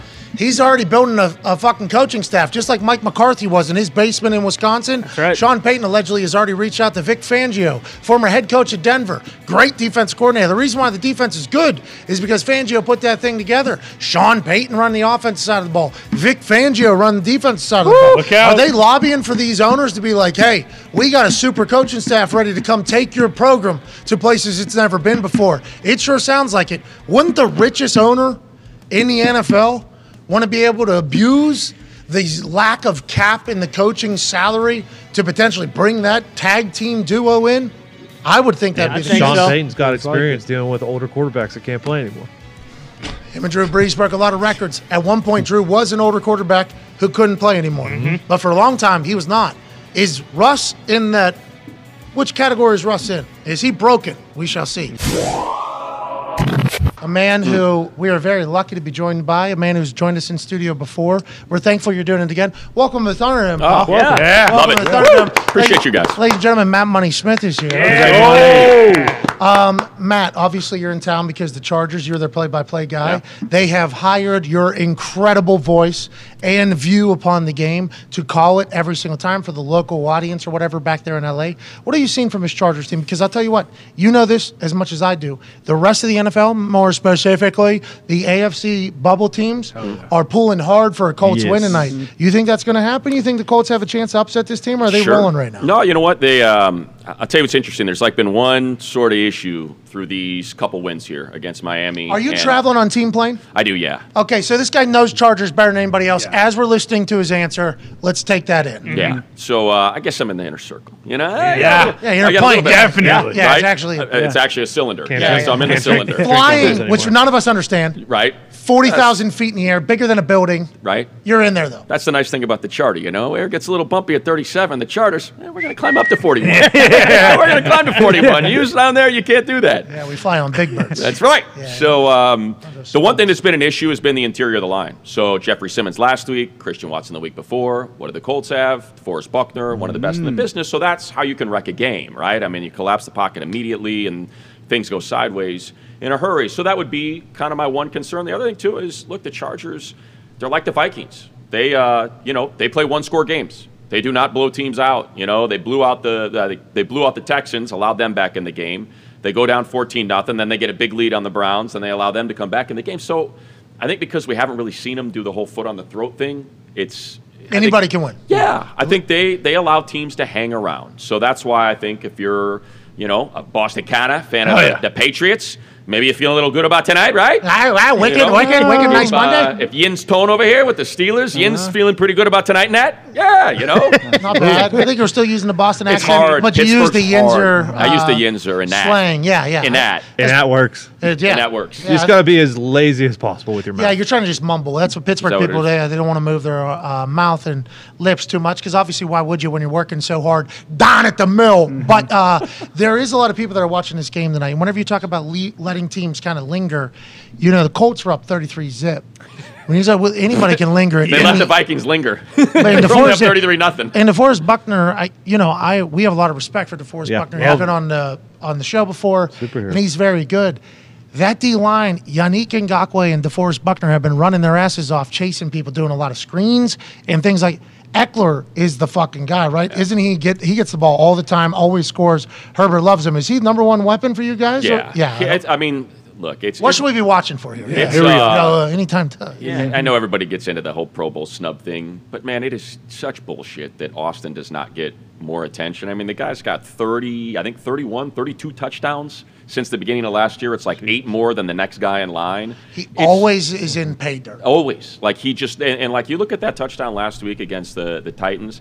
I mean, Simmons hits him at the line of scrimmage. That's 320 pounds, and Eckler just starts churning those feet and pushes 2 guys backwards 5 yards into the end zone. He's so underrated, and I think that's one of the things that Herbert, appreciates and he leans on. It's kind of, okay, this is a gotta-have-it play, and I think Austin and Keenan are kind of his gotta-have-it guys.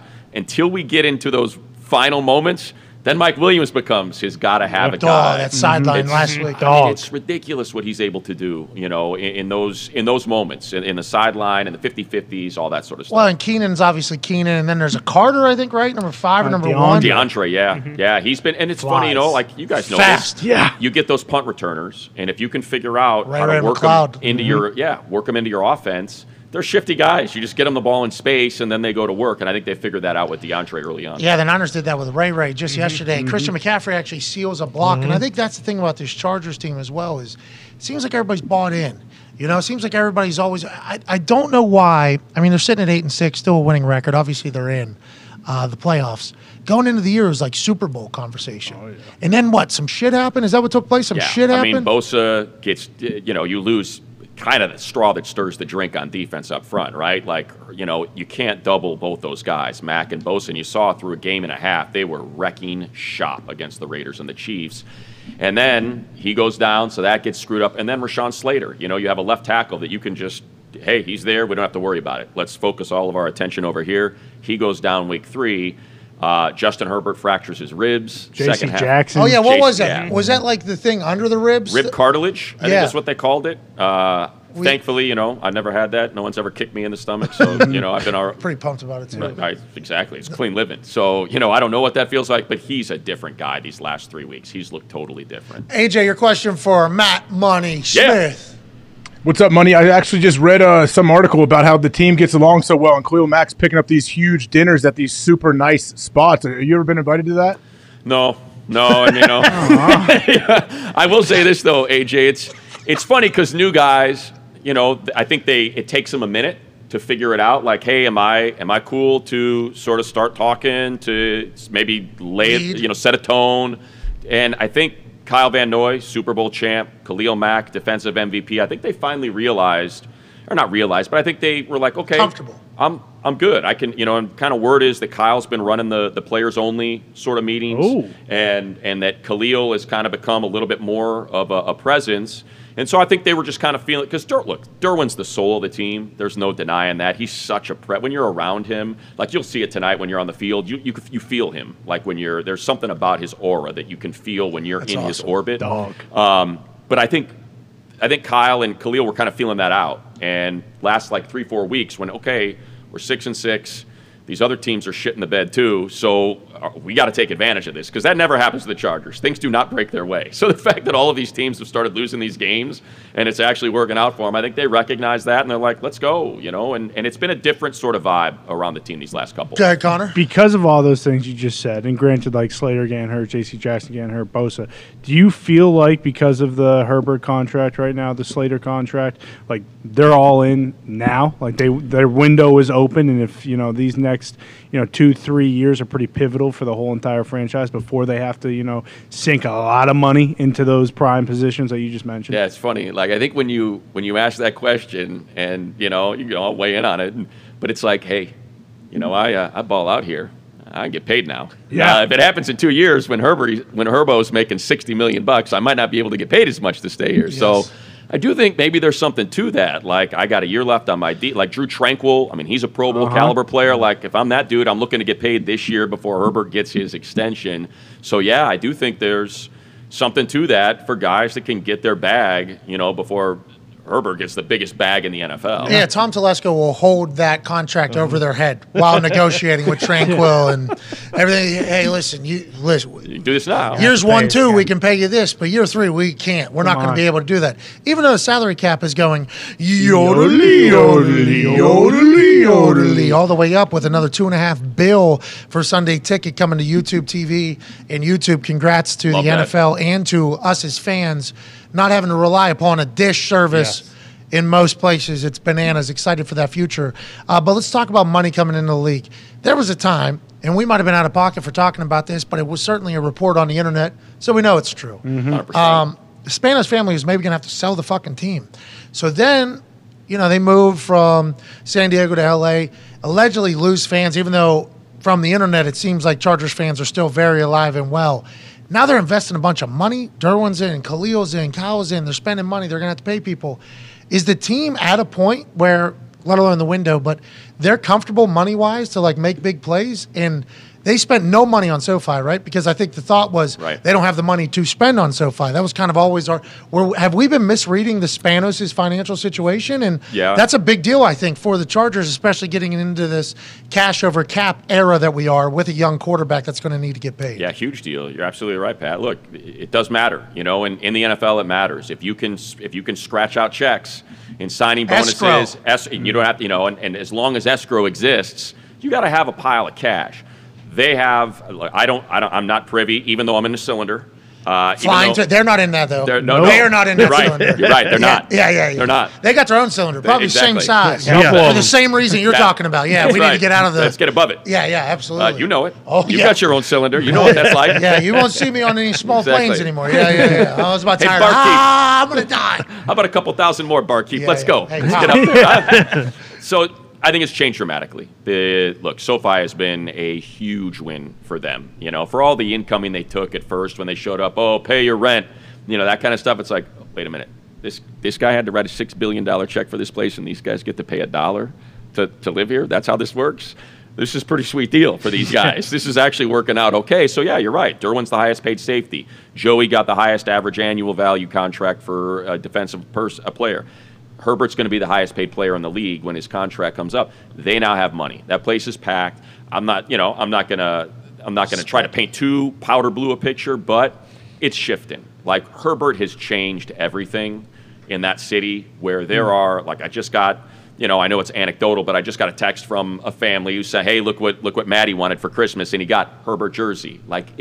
That is a big deal, especially with the Rams winning the Super Bowl. Exactly. In SoFi and owning the stadium outright. Now the Rams have the year that they're having, and who knows what the future looks like. Allegedly, Stafford's coming back with a spinal contusion. Yeah. We have somebody that comes on this show every single week who had a spinal contusion who was told he had to retire on site at offensive line position, so maybe it's different what the future looks like. And maybe Baker's earning his spot, but it has leveled the playing field. Yes. I feel like it really has. It's an exciting brand of football. That's the thing. As great as the Rams have been, you think about sort of what they were. Spanos did that on purpose, too. It sounds like when Staley starts talking, Staley talks about, and Telesco, I think Telesco talked about it being an exciting brand of football when he was talking to us. Staley talking about an exciting brand of football. That was on purpose. Yeah. I mean, look, Ben Howland, not to shift, too far away from where we're at, but when Ben Howland was the head coach at UCLA, they go to 3 straight Final Fours, but they do it with defense. People didn't know how explosive Russell Westbrook was because if he turned the ball over, he was on the bench. It's like, play D and don't turn the ball over. So it didn't work. He got fired. 3 Especially straight Final LA. Fours. Yeah. Exactly. So I think they recognize that. It's like, hey, Mike wants $20 million a year. Well, Mike Williams got to get $20 million a year because that's our big play. That's our explosive. People love this. Great guy, great lot. So I think that's what you've seen in terms of where they're spending their money. Hey, Derwin, superstar, splash plays. Great at Madden. Great at Madden, exactly. Cornhole. Is that right? Yeah, on HBO Hard Knocks, he was good at cornhole. I'm pretty sure there's a lot of really good cornhole players in NFL locker rooms. They don't spend as much time maybe getting the pro circuit yet, and I think the pro circuit's lucky for that. As somebody who's now. Well, they got the face of it now too, Daniel Jones, and that was fake. Remember, that was false information. What? Which does happen. It sounds like Spanos not having money was also false information. Yeah, they're doing great. They're doing great. They're spending money.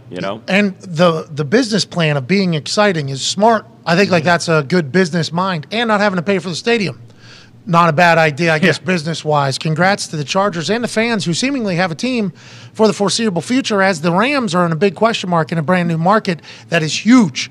If fucking Herbert and the Chargers just go on a 10-year run, why not become one of the most expensive franchises in the world? In LA, with how cool their jerseys are, that blue, especially by the beach. Herbert's being loved. The team's exciting brand of football, and the NFL is only getting more popular. Congrats to the Chargers in the future. Ty, your question from Matt Money Smith. Yeah, so given all that stuff, and Pat alluded to it, like when we had you on the show before the season started, it was like, hey, this team's ready to go to the Super Bowl right now. And for whatever reason, they're still just so inconsistent, even with Herbert being a generational talent.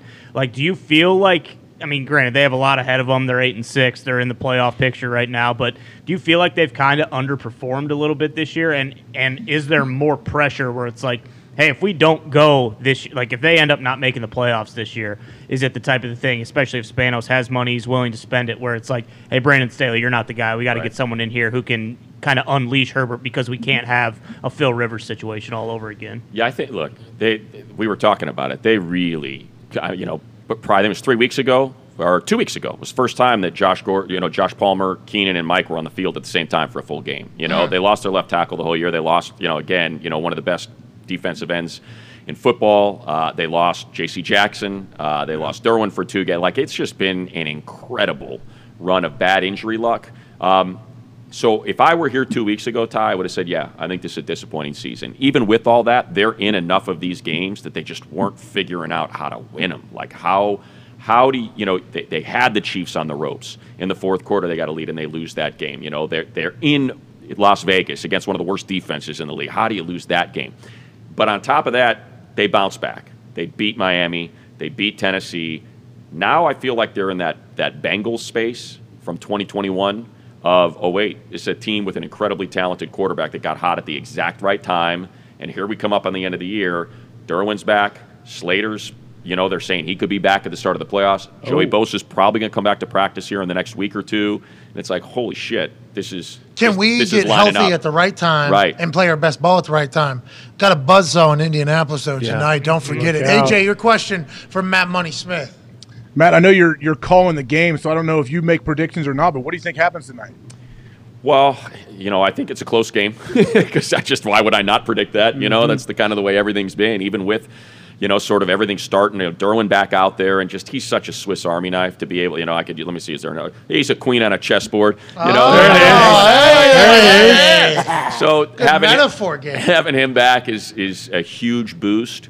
But again, that offensive line, I think, has just kind of had their issues with Ngakoue and Buckner. I think it'll be a tough haul for them. So I think it'll be, if I had to predict anything, it'd be a tight game, and you know how tight games are. I mean, we saw it last night, right? It's Arizona, and all of a sudden they fumble that ball, and all of a sudden, Tampa wins. So it's like anything can happen in tight games. That's what makes it so unnerving, but it's also selfishly, it's great for me. Oh, yeah. It's great for I'm not reading my driver's license in any of these games because it's 35-7. You know what I mean? I get to just DJ. Oh, and by the way, Daniel Jeremiah sends his best to all you guys. We love Daniel Jeremiah. Mood sticks. Mm-hmm. He and I get to have a blast. We get to have these. Look at last week. It was ridiculous. They're kind of outplaying the Titans the whole game, and then all of a sudden, last drive, Titans put together their best drive of the game, score the game-tying touchdown, and we get 49 seconds of Herbert madness, just that strike, that laser that only that guy can throw on the league to Mike Williams, and it's the best thing ever. Yeah, Herbert and Josh Allen probably, but I understand what you're saying. Tone has the last question for you here, Mr. Money Smith. So we know what their issue is on offense. Can they still not? Are they still the worst in the league at stopping the run too? So that's gotten cleaned up the last 2 weeks. No. Yes. So they're what do the kids call it? Their DVOA has really risen dramatically these last 2 weeks. I believe they are. I didn't know that's what kids say. That's what they say, according to Football Outsiders. They are number 2 these last 2 weeks in DVOA because they are DVOA, which is of course defensive value average. Over at that. Exactly. So everybody knows what that is, right? So what does that mean? Here's my interpretation. Instead of disgusting. AJ, my interpretation is instead of 3rd and 2s and 3rd and 1s, they're finally getting 3rd and 7s and 3rd and 9s. Like they were so bad against the run prior to these 2 weeks that they, and they were one of the worst teams against on 3rd down because it was all 3rd and 2s. It was all 3rd and 1s. Value over average. I think that's what it is, right? I think the other one is Big stat. Never actually heard defensive expected points added. I think is the other one that like people that. throw. At Hey, me. are we going to sound like who's that guy that had the button on the bottom of his desk? Matt Lauer. Matt Lauer. Are we going to sound like Matt Lauer and that lady on TV when they're like, "What is the internet?" You Oh, remember right. that video? Yeah. Talking about this Oh, defensive yeah. value over average. Is this the Didn't next Matt thing? Lauer used to wear chokers? Wasn't that like his thing? What? Ask AJ. He knows. Money. Wasn't that his thing? Money. Like, was it what? Not on Boxing Day money. Not Was on that? Boxing Like somebody Day. was like saying that like that was his thing. Like it was like an inside Look joke at or it. something. Here it is. I don't know about the choker thing, but the guy had a button that basically made his thing a jail cell. Defensive, defense adjusted value over average calculates a team's success based on the down and distance of each play during the season, then calculates how much more or less successful each team is compared to the league average.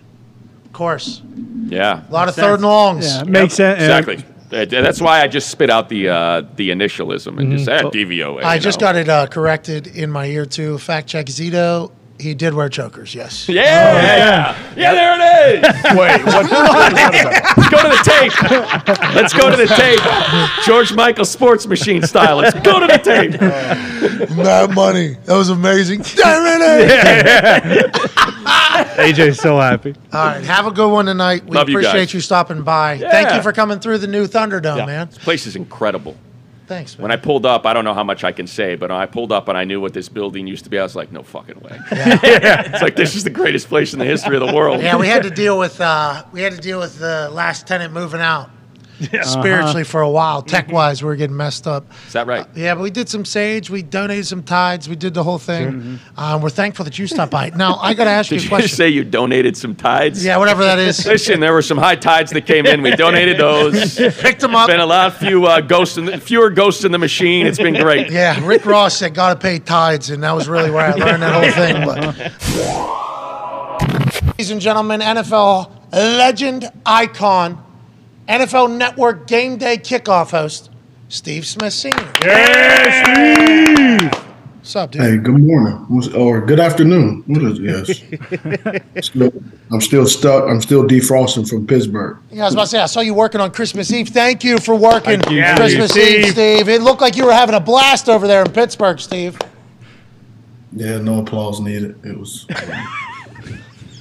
That fucking hat you had. Hey, you look so cool. Everybody who's at home enjoying Christmas Eve with their families, you know, having food. It was nice. Not this guy. Yeah, no, you. We turn on TV. Colleen looks like she is ice cold. Yeah. Get me out of here. Then you literally standing at certain times because there wasn't a seat, freezing your ass off, stole the show. So we appreciate you entertaining us on Christmas Eve. Let's talk about that game and then let's lead into some others.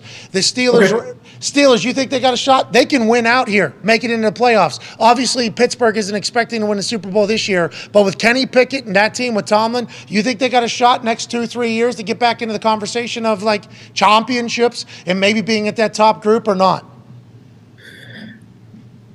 I think with Mike Tomlin, he's a fantastic coach, but I think offensively they're held back a little bit. Matt Canada, the offensive coordinator, he leaves a lot to be desired on the offensive side. What you say? You said Saturday looking offense there for the Steelers. Saturday-ish. Yeah. Saturday-ish. Great description. Yeah. Explain to people what you meant there about college, pretty much. Just Saturday-ish, is really I'm really trying to work on not being completely disrespectful to people. It makes it very difficult to do my job and go into locker rooms. Oh yeah. Going to the training camp because they're like, hey, they're keeping receipts on things that I say. But I'm also trying to just be honest. This is a $1 billion industry. And when you have guys who are making whatever the amount of money they're making, and they have the label of offensive coordinator, and you have Kenny Pickett You have George Pickens, you have Najee Harris, you have so many good players on your team, Deontay Johnson, and yet your offense, for 57 minutes looks very pedestrian. Sometimes it's just hard to figure that out. I'm trying to figure out why. And by watching a game plan to seal a game with Hayward, that the ghost or the end around jet sweep, it was an outstanding play. But you got to have some of those plays as well throughout the game to be able to kind of you don't always want to go down to the wire, right? That kind of football is that's that heart attack football. Cardiac. Right? Yeah, no, heart attack. It's heart attack football. Got it. Yeah. Got it. Yeah, I just want to watch a game and know that this team is going to show up, and they show up, but sometimes they're playing with this offense the way it's called. It doesn't seem to come with a rhythm. It doesn't seem to come with a clear cadence. At times it's very predictable. And you're talking about now a division that has Joe Burrow, Joe Cool. You have whenever Lamar Jackson comes back, and then if Deshaun Watson, whenever he feels his way through and completely masters that offense when playing. I think that Kenny Pickett can really thrive, but you got to have a better offense coordinator in my personal, and some people don't agree, but my 16-year professional opinion. Well, you certainly said that guy stinks, and you're not the only one that's saying the same thing. All of Pittsburgh's saying that as well. So they're thankful that somebody who played for as long as you did, as important to the game as you are, is saying exactly what they've been thinking, because it means a lot more coming from you. And we understand people keeping receipts, but sometimes those people keeping receipts need to do better at football as opposed to keeping receipts. So we wouldn't say you stink. That's not on us. That's on them, Steve. You keep being Steve. We would all need that. Go ahead, AJ. Steve, what about let's head out to Denver? They just fired their head coach. Russell Wilson is there, got paid a ton of money. What year. Happens? Like, who do they bring in, and what do they do with Russell Wilson and the rest of this team? See, I think I'm trying to head to that training camp next year. Cut to it. No, cut to it. I got to tightrope this thing. I got a Pink Panther, and I got to tiptoe. Well, obviously, it did not work out for Nathaniel Hackett for whatever reason. Watching Russell Wilson in Seattle, you would assume that things would have become instantly better, but unfortunately, it has not. We're not sure why. We could speculate. There's people that are putting up images of Russell, what he looked like a couple of years in Seattle, what he looks like now when you get older. But I think there's what'd you say? What's that? I haven't seen those images. What are you saying? You know what I'm talking about. No, cut to it, man. What are you talking about? What are you saying? Hey, when people get a little bit older, even for myself, me too. No matter how you work out, when you indulge in Thanksgiving, you can't just get in the steam room a little bit. Sometimes you got to do a little bit more work. I didn't know that was being said. That is something being said. I actually didn't know that. I thought that's what you were alluding to because you're Pink Panthering around, but I did not know that that's what people were saying. I just think he's different. I think he's a different Russell Wilson in Seattle. I think the biggest issue is in Seattle. When we talk about top tier quarterbacks, we talk about the offense, right? What kind of offense do they bring? How do they command the offense? He doesn't seem to command this offense. He's not the captain of this ship when steering this offense. When you talk about top tier quarterbacks, what you expect, and I believe Russell Wilson is a top tier quarterback. Unfortunately, the offense is not top tier either. You think he'll remain top-tier quarterback going forward, or you think those days are behind him? I think whoever the new coordinator, whoever the new coach is, I think it could really help him get back on track. What about that locker room, Steve? Hey. That locker room's interesting right now. Yeah. How do they fix that? I think that's our biggest question. Leadership. Yeah, you think so? Yes, your head coach. Your head coach, right? And the guys that they bring in with them, the defense coordinators, the assistant coaches, like all of that is going to contribute on how fast the turnaround is. Man, because those new coaches are going to come in, they're going to ask questions. They're like, hey, what was it like last year? And I feel like there's going to be a lot of Oh yeah, it's gonna be a lot of dry snitching. I think so. I think so, and I think that's gonna be a tough culture to get back in there. Doug Peterson talked about having to build up the trust between the players and coaches back in Jacksonville, and it seems like he's been able to do that. A lot of that's gonna have to happen again, but I think with the quarterback as well, not only just with the coaches, but with the quarterback, somebody will be able to figure it out. Richie Soner in the NFL, they'll pay enough, right? Exactly. Yeah, they will. You talking about? I mean, all you have to do is have a heartbeat to be able to build up a better culture in Jacksonville compared to what it wasn't very hard. Just, actually know what you're doing. Fly back on the plane. Don't kick your kicker, right?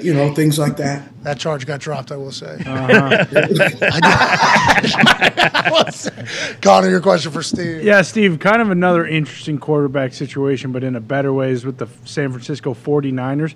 Obviously, they can win now, but what do you think they would do if it's, Purdy, Jimmy G, and Trey Lance all healthy? Do you think they have to... What happens with Purdy here? Yeah, what happens with Purdy? No, you. What happens this season? For this situation for Steve, what do they do this year so Purdy? I mean, I think they go to the NFC Championship. Lose or win?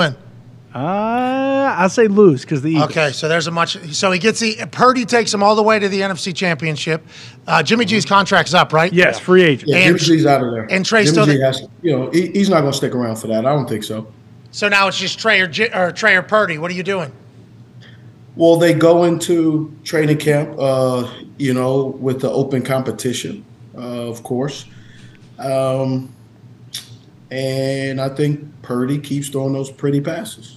Trey Lance has not really shown us, when he was starting before he got hurt. I never want to see ill will on someone, but I think the injury was the best thing for him because it doesn't expose that the lack of football that he hasn't played was going to rear his ugly head at the expense of his teammates in that offense. What do you think about Christian McCaffrey's trade over there? Obviously, he doesn't make the Pro Bowl. You know Christian from his time in the Panthers, and obviously you're around the NFL. OG, so you know everybody. He just immediately getting dropped into the number one, basically important role on offense was wild to think about how smooth it was. Just like, hey, this guy gets traded for, and then, hey, he's getting the ball, he's throwing the ball, he's catching the ball. Our team's already good, but now they get even better out of nowhere. Why has it worked, you think? And what do you know about Christian that made you think, like, yeah, this is going to work no matter where he ends up at? It's going to work no matter where it ends up just because of the way Christian plays. Second generation of football, understands the ins and outs of ball, how it works. He's not in a position that, he could just be one-dimensional. He brings a lot to the table. So that doesn't surprise me. And I was happy for him based off what he presents. And then also, too, the shelf life of any running back. And then you add what Christian does. He puts more tread on the tires. You see what this offense looks like with him. When they get, if they can get Debo back full strength in the playoffs, man, this would be a dangerous team. And Brandon Ayuk is doing really good as well. He's coming along. Hey, their defense, Steve, I watched them play out at Their defense is scary. Dude. Their defense is scary. They talk shit too. They're faster than everybody. Everybody does. Don't fool yourself. No, I know everybody. Not everybody. I think you were great at it, but I feel like a part of their culture is like I love watching them play live. It was incredible. I mean, when you hitting people like they're hitting people and flying around, I mean, you got to talk disrespectful for it. I mean, you going out there, especially with Fred Warner, he going out there knocking you out, making a forced fumble. I mean, you're gonna get a look and say something just because you have to build up that doubt into that player. So when the third or fourth quarter comes, when you really need him to shut it down, you can shut it down on him. That's what shit talking was to you? A little bit. I just enjoyed. I shouldn't have, but it was a head game for me. But also too, it was more of just getting guys to understand who they are. I'm a people watcher anyway, so I would just say little things just to kind of see how they respond. You're trying to get them to quit though? Oh, definitely. It's nothing better than you blocking a guy, and he's like, all right, plays up, and making a guy quit. When you can make a guy quit, it's just something about that. Yeah, you loved it, man. Seems like you enjoyed it. Oh yeah. Oh, Steve. Hey, Steve. What about it? Let's keep talking shit. We don't need you Pink Panthering around. Okay, we don't need that. Okay.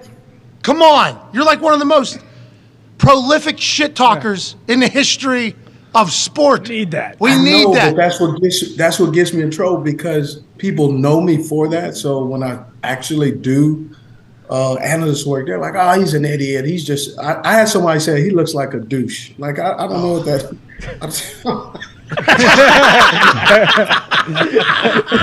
I hear that all the time. I am not you though. Go ahead, AJ. We need you to keep it. Hey, keep going though, Steve. Come on. Steve, what do you make of Baker Mayfield? What he's doing in LA right now? Speaker. Where do you think he plays next year? Is he going to be a starter? Per my internal contract with myself in my heart, I refuse to answer that question. The premise that it may incriminate me. Balling right now for the Fair Rams. enough. Hey, he's balling. Huh? Balling. Is it fair enough? That's a good 51. question. Oh my God, they hung Slinging 51. on that. He's fucking taking shots. Bucket. He is balling. Not even having a sleeve. We're talking photographic memory. Jumps in there, bang. We're gonna do some college stuff. Slinging, all her headbutting. Oh, balling, Rams dude. are a playoff team. Balling, Steve. Think about if he was there for the whole season. Yeah, it'd be the 1 seed. Oh, he's balling, Steve. MVP. Maybe. Yeah. Steve? I'm not falling for this. I'm not your puppet. I am not your puppet. It has been amazing to watch. Bro, I'm not doing it. I refuse. I refuse. Hey, look at you. Look at this guy. Yeah. Yep. Wow. Hey, you got SSFF 10 years over your right shoulder there? Is this a project? No, that's my foundation. What is it? Oh, yeah. 10-year anniversary.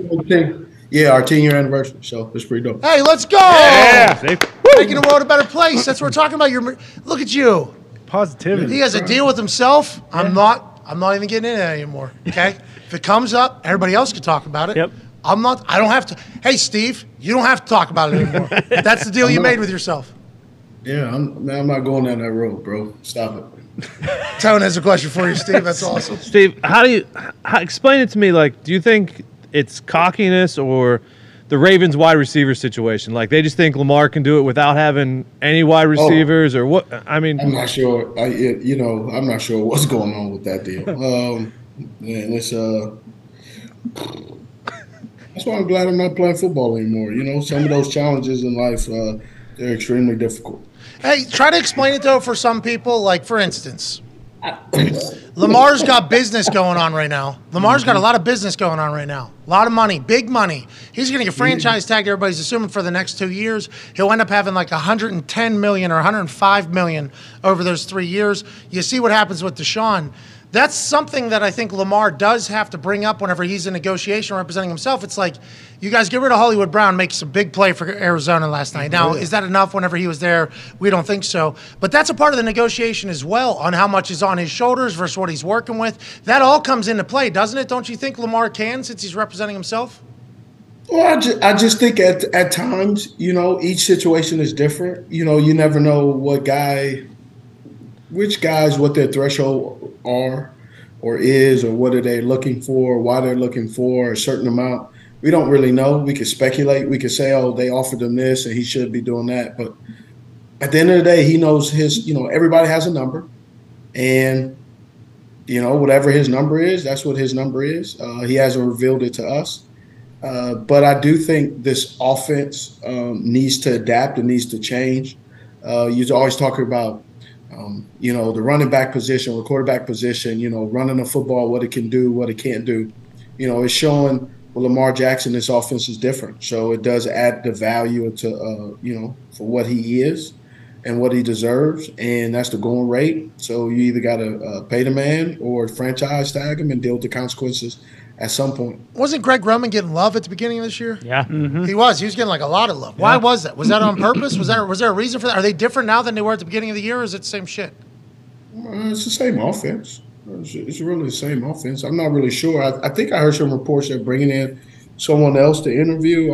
I don't know how much further the Greg Roman offense can last there in Baltimore. Whether you're a good offense coordinator or bad offense coordinator, you're going to have these roller coasters where you're going to have to adjust and make some improvements. or eventually, it's going to cost you your job. Ravens are 10-5. Yeah. Jeez. So good. Why are they? You got to obviously play over there. That building is just a winning building, winning organization, regardless. I mean, Mr. Bisciotti knows exactly what he wants. There was Ozzie Newsome, the general manager. Now Eric DeCostas, he's right there. And Eric was under Ozzie for a long time. They have a winning formula. They know what they want. They know what they don't want. And then you talk about football, 32 teams. Not every team knows what they want. Not every team knows how to fit and put pieces in there. But they know what they're doing. They figured it out and have a winning formula. For what 10 plus years after winning the Super Bowl, they're still plugging away. 10-5, no wide receivers, backup quarterback. Yeah. Still they got wide receivers. They're just not throwing it to them. Don't use them. Yeah, why do you have dogs if you don't use them? Mm-hmm. Use them was the tweet that Hollywood Brown put out. It was lyrics about having dogs and not using them or whatever. And that came after, I think Lamar told Dan Patrick that everybody knows what we're doing. Yep. That was like last year, I think, 2 years ago maybe. Yeah. There was like a rough couple weeks there where Greg Roman was publicly getting called out. They stuck with him. They're running the same offense. 10 fucking wins. That's unbelievable. That is teams would die to have 10 wins. Yeah. Indianapolis Colts being one of them. Go ahead, Ty, your question for Steve. Too. Steve, are you surprised how quickly Carolina has turned things around when earlier in the year, everyone was saying, the front office and ownership, they're tanking. They're just looking at who they're going to draft a quarterback next year. And, I mean, shit, they could still make the playoffs. And then also, do you think Steve Wilkes has done enough to remain the head coach? I think Steve Wilkes has done enough to remain the head coach. Am I surprised at the dramatic turnaround? Absolutely. You hope that a coach, an interim coach, can help make good decisions, and Steve Wilkes has. But the way they're doing it with literally the same players that Matt Rule had, I think it's pretty interesting. The same offensive coordinator that everybody's saying is no good. They've done a fantastic job, and I am surprised, right? I really am. You can't say that you saw this coming. Especially with the roller coaster, and then obviously the first game being in LA and what transpired in there. Steve, I know you haven't commented too much on a lot of these quarterbacks. What about Zach Wilson, his whole journey? Where do you think he'll be next year? Mike White has been announced eligible to be back to play. He will be the starter going forward. Yeah. Zach Wilson will not be a Jet, I can tell you that. He could play football. Right, he really can. I just don't think it would be with the New York Jets. His decision making, he makes a bad play worse. And when you're the quarterback and you play like that with bad decisions, he consistently does not show good problem solving skills at the quarterback position. So I don't think he'll be there. Critical thinking, problem-solving abilities, all very low, it appears, on the film of Zach Wilson. Will he need another shot? Like Sam Darnold's running the option right now down in Carolina. They're having some success. You think Sam Darnold is going to make it after going to Carolina? And do you think Zach Wilson will have the same type of situation elsewhere, or you think he'll fizzle out? I don't know what Zach Wilson will do. I don't want to sit here and say he'll fizzle out, but I think he needs to work on his game somewhat, right? They benched him, trying to help him, trying to do some of the things that they were doing, and then he goes out there and you throw up a ball in quadruple coverage, and that's a tough deal. You could say the quarterback coach. I have people at me on social media talking about the quarterback coach is terrible. Well, the quarterback coach didn't throw the ball into quadruple coverage. The quarterback coach didn't throw the ball behind the receiver. The quarterback coach did not make Elijah Moore disappear on the football field because you won't attempt to pass to him. That goes on the player. All right. Well, Steve, we appreciate you joining us. Who do you got tonight? Chargers playing the Colts. Chargers favored by 3.5, I do believe. If the Colts get a big-time win, it'll shake up a lot in the AFC playoff picture. How do you see it going, Steve? Huh? How do you see it going? I've been picking on Jeff Saturday. I love Jeff as a person, but as a coach. 33-zip halftime. I know it was tough to watch that, and people were getting mad at me because I said he needs to be the first interim head coach to be fired. Right? People were like, "Oh, Steve's racist." I wonder why he doesn't like him. I just think it was a bad deal, man. if someone, people are saying that I was jealous that because nobody's offering me. Well, that would mean I would engage with conversation and dialogue to look at being a head coach. I've coached my sons, 2 of my kids' flag football team, and I learned very quickly I am not capable of being a head coach of anything. I have no desire to be a head coach. I don't desire to be a wide receivers coach. Coaching in my future looks as the percentage of me waking up tomorrow being 6'4". Okay, got it. So you don't want to be a coach. So you are racist then? It's just because he's white? Because Jeff Saturday is a white man? Well, you can Google me. My wife is from Utah. No! She's a few shades lighter than me. People actually calling you racist because you were going after Jeff? Oh, definitely. Oh, yeah. That's their go-to with me because, I look like the angry black man because I have tattoos, Of course. Well, Jeff Saturday does look like the white, too. I mean, blue eyes. That hair just sits perfectly on top of his head. Now I am jealous of the hair, man. He's beautiful. He's got a good curl up there, too. Listen, can't lose 33 zip after being up 33 zip. Yeah, I can't do it. And then can't give up 33 points in the fourth quarter. It's been a rough couple weeks. I think the Colts win tonight. Steve, your thoughts? No, I don't think so. Ladies and gentlemen, you can watch him on Cut To It on YouTube, alongside Coley, I believe, who is a fucking hilarious genius. Hey, Coley is hilarious. Hilarious and incredibly smart. Wildly smart. We're still figuring that part out yet. All right, so in things then. Smart at things, and maybe not everything. Love you, love the show. Keep talking your shit, Steve. There's a reason you're an icon. It's because of that and how good you were. Ladies and gentlemen, Steve Smith Sr. And that refuse to say it, splits the screen with me every single day. He's a college football national champion, a Super Bowl champion, a Ryder Cup champion, obviously overall ass kicker. Ladies and gentlemen, the all-time leading tackler for the Green Bay Packers, A.J. Hawk. Yeah. Talks the tables here at Boston Connor, at Ty Schmidt. One half of the hammer, Don Cowboys Tone Diggs is here. We can't thank you enough for joining us. All the boys in the back are doing a great job. Obviously, Billy's coding for YouTube right now. And Mitt is doing his thing, and CFO Phil and Gumpy are kicking ass. And Tim is restructuring the ThunderDome as we speak to make sure that the pipes that were literally placed basically outside, they control our water, are maybe redone with a little bit of furnishing around them, a little thermal wrap around them. AJ. I mean, what would you do if you didn't have Tim there? For real. That's I don't know if we have enough time, to give a full answer. You know what I mean? I don't know. He keeps you safe. He fixes things. Of course. He's great. He can do anything you need. He is a handyman. He's incredible at that. But anybody who has a handyman knows that when you hire the handyman's going to do it the handyman's way.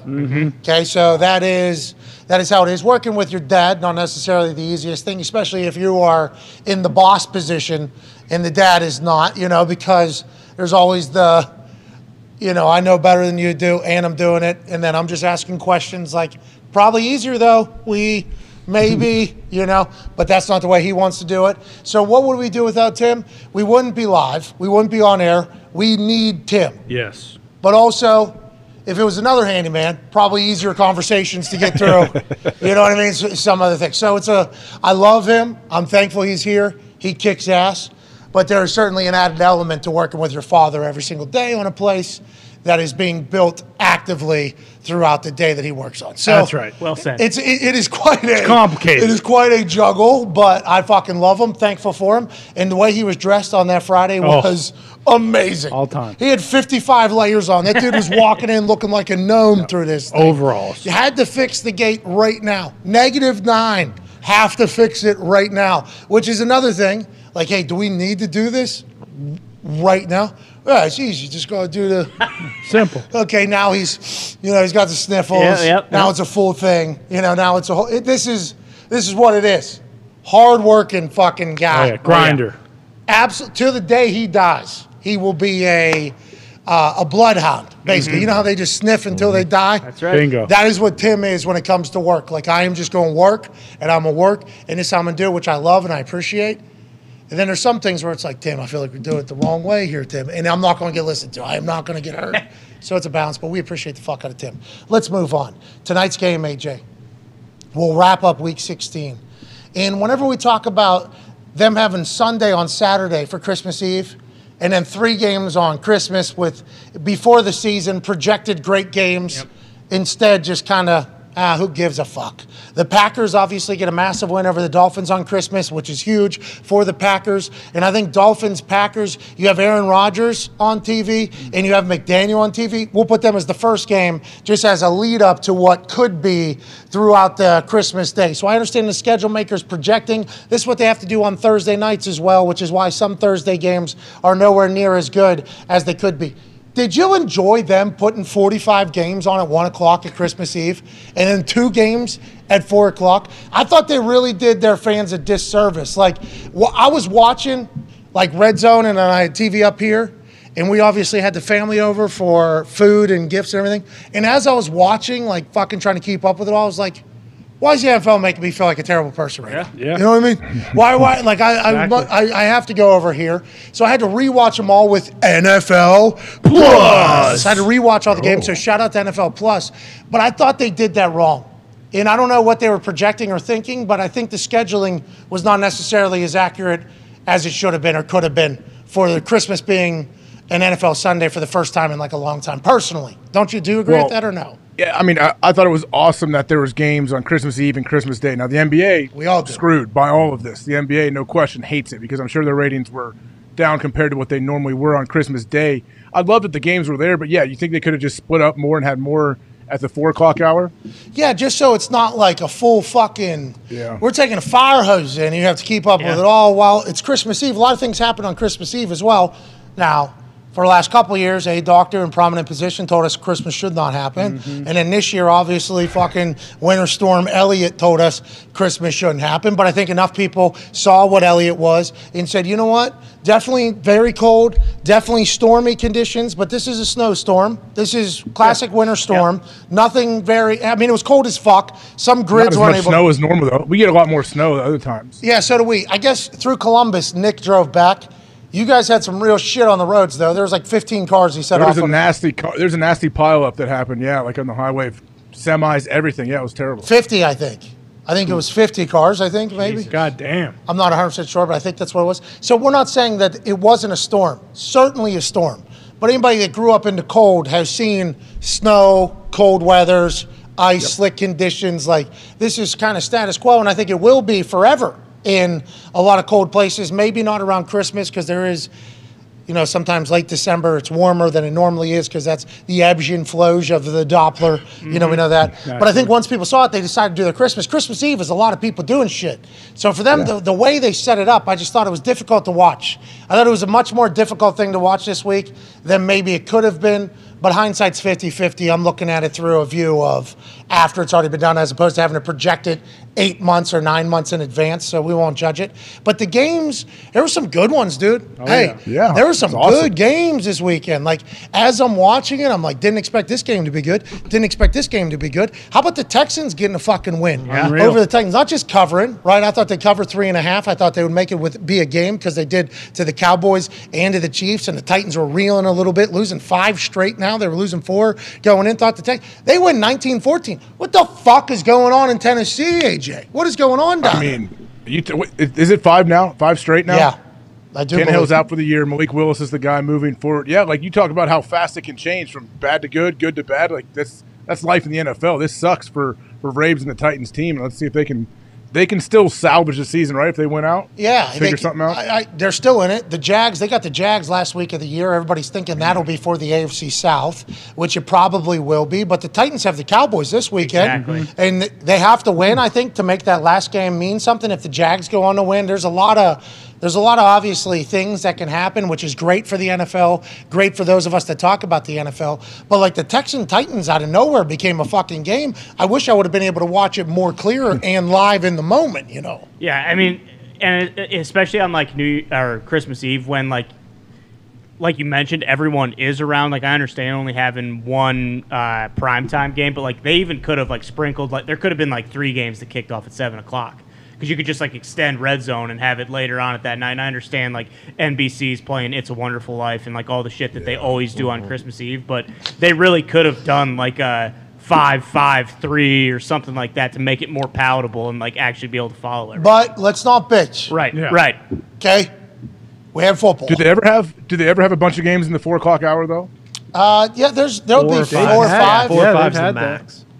Yeah, But who knows? Ty's probably right. Honestly, it's like the programming that they've already have set up of their Christmas movies and stuff going on. 2 4 o'clock games are good games. Let's not get crazy. They were 2 good games, but I thought we could have sprinkled a couple appetizers with that one, so it's a little bit more. And this is we were talking very selfishly as people that go watch the whole league as opposed to just our team. You see Romo and Nance? They had goofy sweaters on. Yeah, it's hilarious. Did you watch the Nickelodeon cast? Unfortunately, I had to go back and see a lot of the cast afterwards. Just say you didn't watch it. Carried around. I didn't watch it live. No, I went back and watched some clips of the Nickelodeon. So I watched it.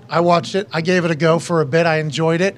I enjoy the concept of it. Yeah. I enjoy I don't understand any of it. I was actually, as I was watching it, I'm like, oh, like all goes well. I have a baby coming up. I'm probably going to have to learn about a lot of this stuff and the way it all goes. And I didn't know about it. They had the star Patrick Star, live. Yeah, they had that. Sweet. Cutting promos, green screen, commentating. Bobby Wagner's pick of Russell Wilson. While it's happening, Patrick the Star is fucking commentating it. Yeah. He is the one doing play-by-play. That was a cool moment, huh? That was a cool moment. I don't know who that is. Nate, but yeah. The Star, he's SpongeBob, dude. His name's Patrick. The only reason why I know is because West Virginia, when I'd make a field goal, SpongeBob would pop on the square one. That's SpongeBob. That's SpongeBob. Would say, good one, Patrick, and it was the Star that would pop up on the screen. And he was Patrick. His name's Patrick. Patrick speaks in a very... monotone kind of. Yeah, he's a doofus. Star.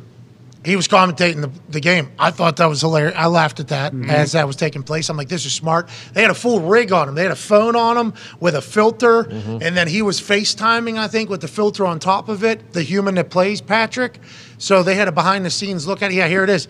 That guy live in person watching the game. That's cool. As if it's a megacast. Patrick, that was good. Yeah, that was sweet. That was good. Yeah. And then I saw a full Top Gun trailer at halftime on Paramount Plus. That was awesome. I enjoyed the games, the gimmicks, trying to enlighten other things. It was a fun game.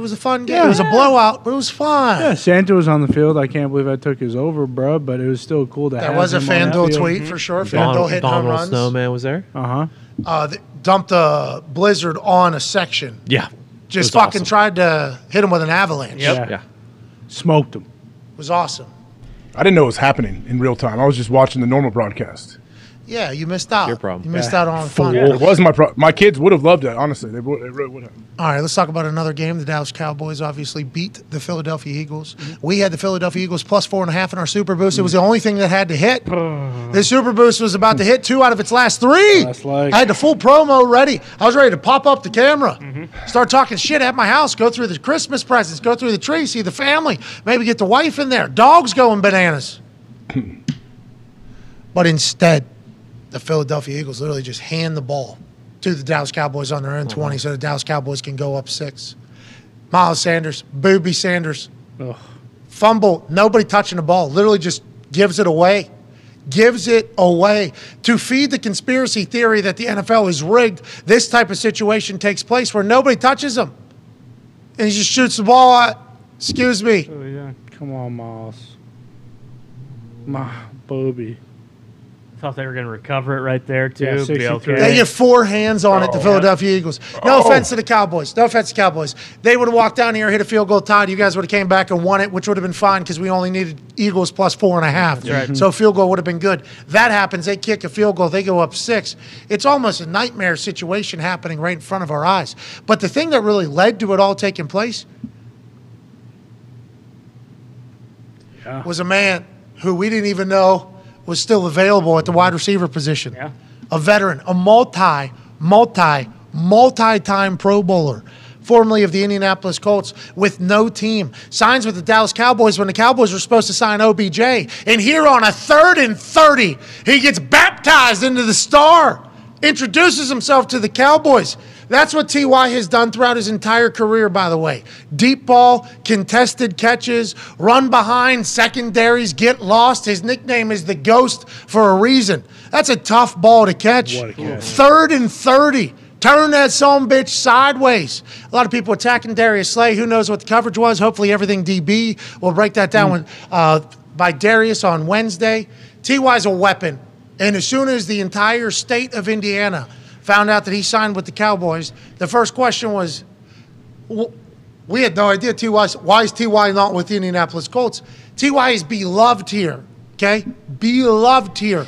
Long-time player, was on the side of the stadium. Contract's up. I thought he was retired. Signs with the Cowboys. Immediately in game shape. Yep. That ball is that's a tough catch. First game in fucking, 7 months? Long time. So he's been training his ass off, which everybody in Indy knows, shows up at everything in incredible shape, impeccable shape. Great leader, great everything. Huge play, 3rd and 30, first down. That ball's supposed to get punted back to the Eagles. Yes. We're supposed to go down and kick a field goal. We're supposed to have that field goal, make it a 3-point change. We're supposed to hit the Super Boost. But instead, now we're talking about the Dallas Cowboys and Dak Prescott playing their best fucking game, getting a huge win over the Eagles. Michael Parsons being an absolute menace. Are the Cowboys all the way back because of this? And what were your thoughts on the Philadelphia Eagles with Jalen Hurts?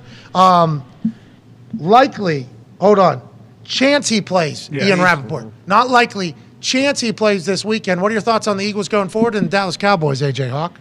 I thought Gardner, for the most part, did what he needed to do. And the Eagles, like the 3rd and 30 TY situation, you're like, it's unbelievable how it happened.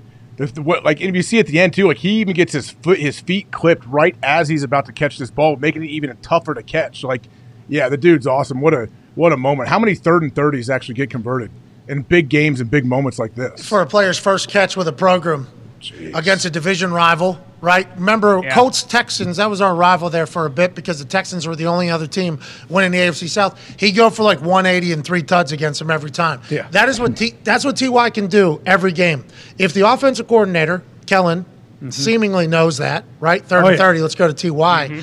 If they draw, Matt Hasselbeck has a 3rd and 15 against the Houston Texans, the game where Hasselbeck had E. coli and was almost dead. Sure. To win that game, just throw it up to T.Y. T.Y.'s undersized in the eyes of a lot of big-time, deep threat wide receivers. He fucking climbs, though, and he gets the ball. He is a weapon for them. You like the Cowboys going forward after what you saw? They can run the ball. Obviously, Zeke can eat. They can throw the ball. Obviously, Dak has the capability, even though a week ago, Skip Bayless, who's the most noted Cowboys fan, was saying, give me Cooper Rush back in here. Let's get Cooper. He wasn't the only one saying that type of shit. A lot of people are talking shit on Dak, saying he can't play anymore. Do you have different thoughts on the Cowboys going forward? Do you think they can win this thing, AJ? Yeah, I still feel good about the Cowboys, and largely because of a guy like Micah Parsons. On defense, he disrupts every single play, it feels like, when you watch them play, when he's playing when he's playing very well and he's healthy. But I like Dak. I know people are down on what they think he throws too many picks and can't figure it out in the biggest moments, I guess. But I like him. He threw one right to a defensive end. I mean, that was early in the game, and this is first time. Eagles go up 10-zip. 2 through 3 in the fourth quarter. Last 3 drives. Yeah, last 3 boom, boom, boom, including game winner, game sealer at the end. That's tough for Tua. But Dak just doesn't see this guy. I guess he's just looking right past him, and oh my God, thinking he might be able to get over his head. He did not get, stiff armed through there. I like Mac because he's not a dirty player. Man, Mac is dealing with some stuff right now, and I worry about his teammates. Teammates don't think that stuff's cool when you do that to it looks like you're almost trying to intentionally hurt people. You better have a good relationship with that locker room because your teammates do not love that. Because a lot of your teammates, and I learned this when I would be talking shit to somebody like a defensive lineman, and an offensive lineman would say, hey, that's cool. I have to deal with this. The thought of you doing that to their team, that means somebody's probably going to try to do that to us. That's a eye for an eye. And there is it is a big frat though. The NFL is a fraternity to where players, although they hate each other, they're going to yell at each other and get in little skirmishes during the game. It is like a frat where you do you're not intentionally trying to end people's career. Yeah, we're not trying to take people out. We're trying to hit people. If they get knocked out because we hit them hard, cool. But we're not trying to and by we, I'm acting like I'm somebody else other than a punter or kicker, obviously, that has played in the NFL. Nobody's trying to tear anybody's ACLs out there. That is not something. And maybe there are a couple guys, never at the quarterback position, though, which is why I think it's such an interesting thing. Him clearly kicking this guy in the dick after kicking him in the knee earlier, and then the figure 4 leg lock on Brian Burns, and then that side dive after the play. No reason. No, Play's not at all. over. That's just want to take an extra shot at the guy's knees from the side against the Bengals. Eli Apple said he knew what happened or whatever. And Eli, saw it almost. Yeah, he did. Eli, braced himself for it. That could have been much nastier than it was, especially if it gets caught up underneath Exactly, there. yeah. That's a bad ball. Bill doesn't like that shit either, I No, don't think, right? As a historian of football, I don't think that's something he necessarily loves. Exactly, and honoring the game and kind of what the Patriots have done. And I mean, we've talked about it. The football gods are real. You think that if you're playing and doing shit like that the football gods are going to honor you as a team? We were just talking about the Vikings. They're doing everything right. They come back from 33. They, are winning games on 61-yard field goals. This shit is. I mean, is there another angle? Do we have another angle embarrassing. we can actually see the aftermath? I'd like to see what happens right when they get up. I think that's from somebody's cell phone in the building. I don't even know if they have the footage. We should request the footage. I think we did request the plays. I don't know what angles we got there.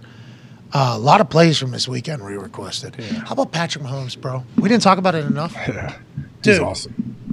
Hey, this guy's filthy, bro. Legit. Yeah. Why is he I feel like they fly under the radar just because they've been good. They're always good. 5 years. This is what happens. This happens to the people who are great, universally understood to be great. You just don't talk. Georgia this year, for instance, college football. We talked about Georgia maybe 3 times on College Game Day. Maybe. I think maybe 3 times. And 2 of them, Kirby Smart was on with us. Just because it's it's Georgia. Yeah, when the college football playoff comes around, we'll talk about Georgia, whatever. It's that's quite an assumption. You know how much hard work it takes to get to that point?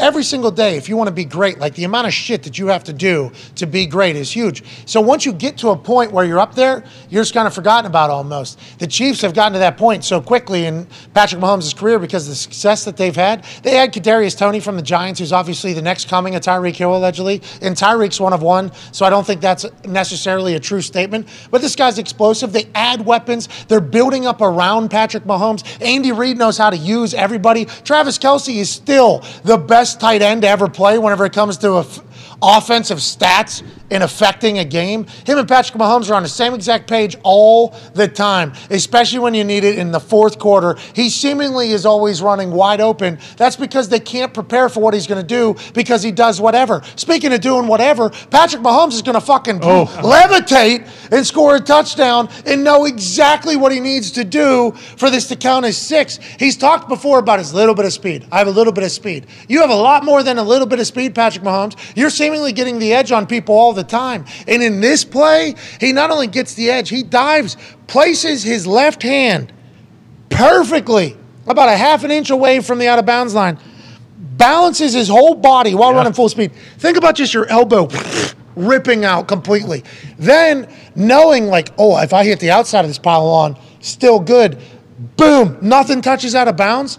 It's in moments like that when you're a fan of the other 31 teams where you go, that has to be so much fucking fun to have this guy as your quarterback.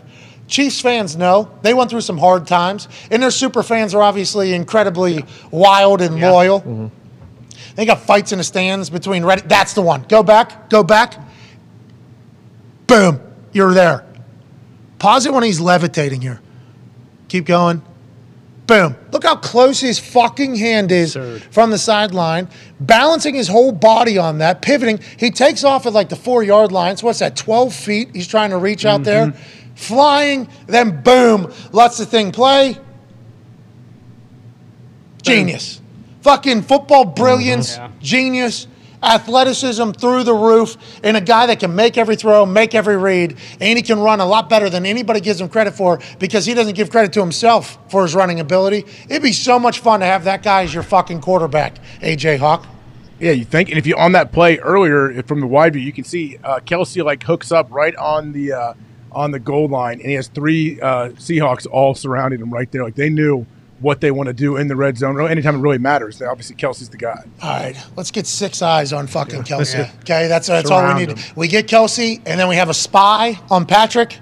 We got the red zone figured out. This is no problem. And Patrick Mahomes gets the edge and fucking levitates and scores a touchdown in the fourth quarter. That's what Patrick Mahomes does. Here's his press conference from after the game talking about that particular play. You can't help but fucking love this human. I wish he was with the Colts So bad. We'll give you $1 billion. I know they gave you $500 million over there. We'll give you $1 billion. Listen to this guy chat. Yeah, they did a pretty good job. After I looked at it, I realized that they dropped, like, my last guy was Juju was wide open in the end zone. But we did a play where we kind of had a front side read where I wanted to either throw a flat to a little hook route to Kels across the middle, and they covered it well. And I started running, trying to find the edge, and I was able to just get enough of that pylon. I grazed it, and I knew it was close. I grazed it, and I knew the rule that if you touch the pylon, you're good. So luckily enough, I stayed out of bounds and was able to get in the end zone. Stayed out of bounds. Yes. No. That was definitely not on purpose, but it shows, hey, the wrist is a little strong, man. I had a little push-up position. I'm not going to say I'm the strongest guy in the world, but I've done a little bit to hold myself up. Yeah, this guy's humility is absurd. Not that one. There's no way to practice that one. I mean, we do a lot of things to try to put me in different positions to go out there and excel. But at the end of the day, you get down there towards the end zone, and then at the late part of these football games, you have to just go out there and be a competitor. And we were able to get it into the end zone on a big drive that kind of helped put the game away. Love him. Absolutely love this guy. Everything he talks about, whenever he talks about his speed, he's got a little bit of speed. Strength, I got a little bit of strength. This motherfucker works his ass off, dude. Oh, yeah. You know how hard this guy has to work to do all this stuff? And nobody talks about it, AJ. Nobody talks about it. He's a competitor, man. Like, the dude wants to win. He's an absolute competitor. And I also, like, on a technical question, that whole post-game presser they have, is that the Chiefs doing that, scrolling, like, the tweets underneath and the stats? I think it's a good look. Whoever we ripped it from, clearly. Yeah. They should all do that. Yeah, so it's Chiefs' like website. Yeah. And it scrolls through, like, the stats for the game, too. I like that. Community America sponsor. Shout out to Community America. Thank you, Community America. Also, Geha. Thank you, Geha. Yeah, what is that? Geha? What's that company? That's the name of the field, right? Geha Field at Arrowhead. What do they do?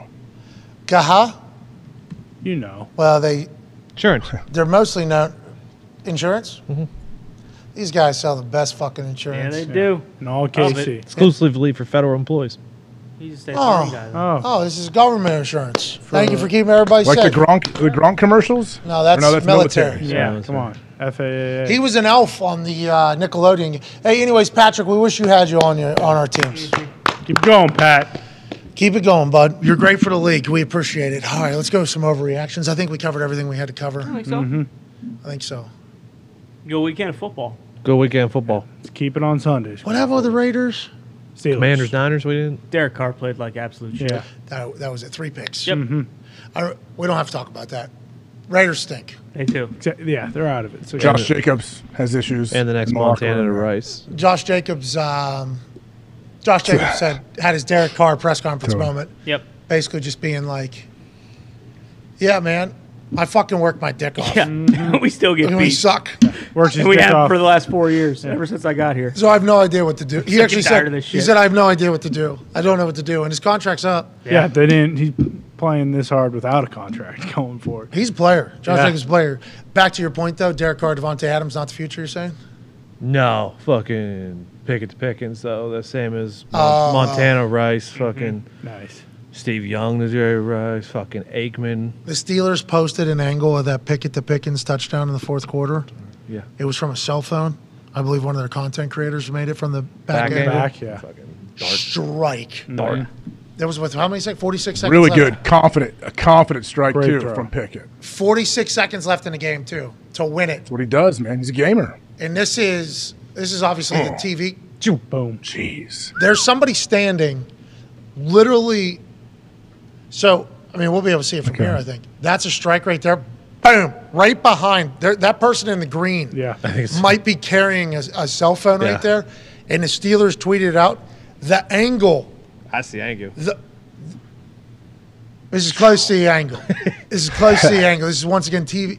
But the fucking throw from this dude, he's so good. He's looking off the backside safety there, too. He looks at backside safety early just to buy him enough time to have that window. He's a hell of. So you're saying this ain't about Derek Carr or the Raiders? No. This ain't about Derek Carr throwing 3 picks or whatever. No. This is about them going into Acrisure on Franco Harris celebration night. A couple of days after Franco Harris passes away, number 32 retired forever in Pittsburgh. Ownership announced that at before the game, and then at halftime. Yep. And then right before the tribute video, NFL Network said, We need to sell some Applebee's. You can't look at this. It was like the war footage when it did cut straight into the Applebee's commercial. It was. Whoa. That's not. That was And a little bit of chicken fry.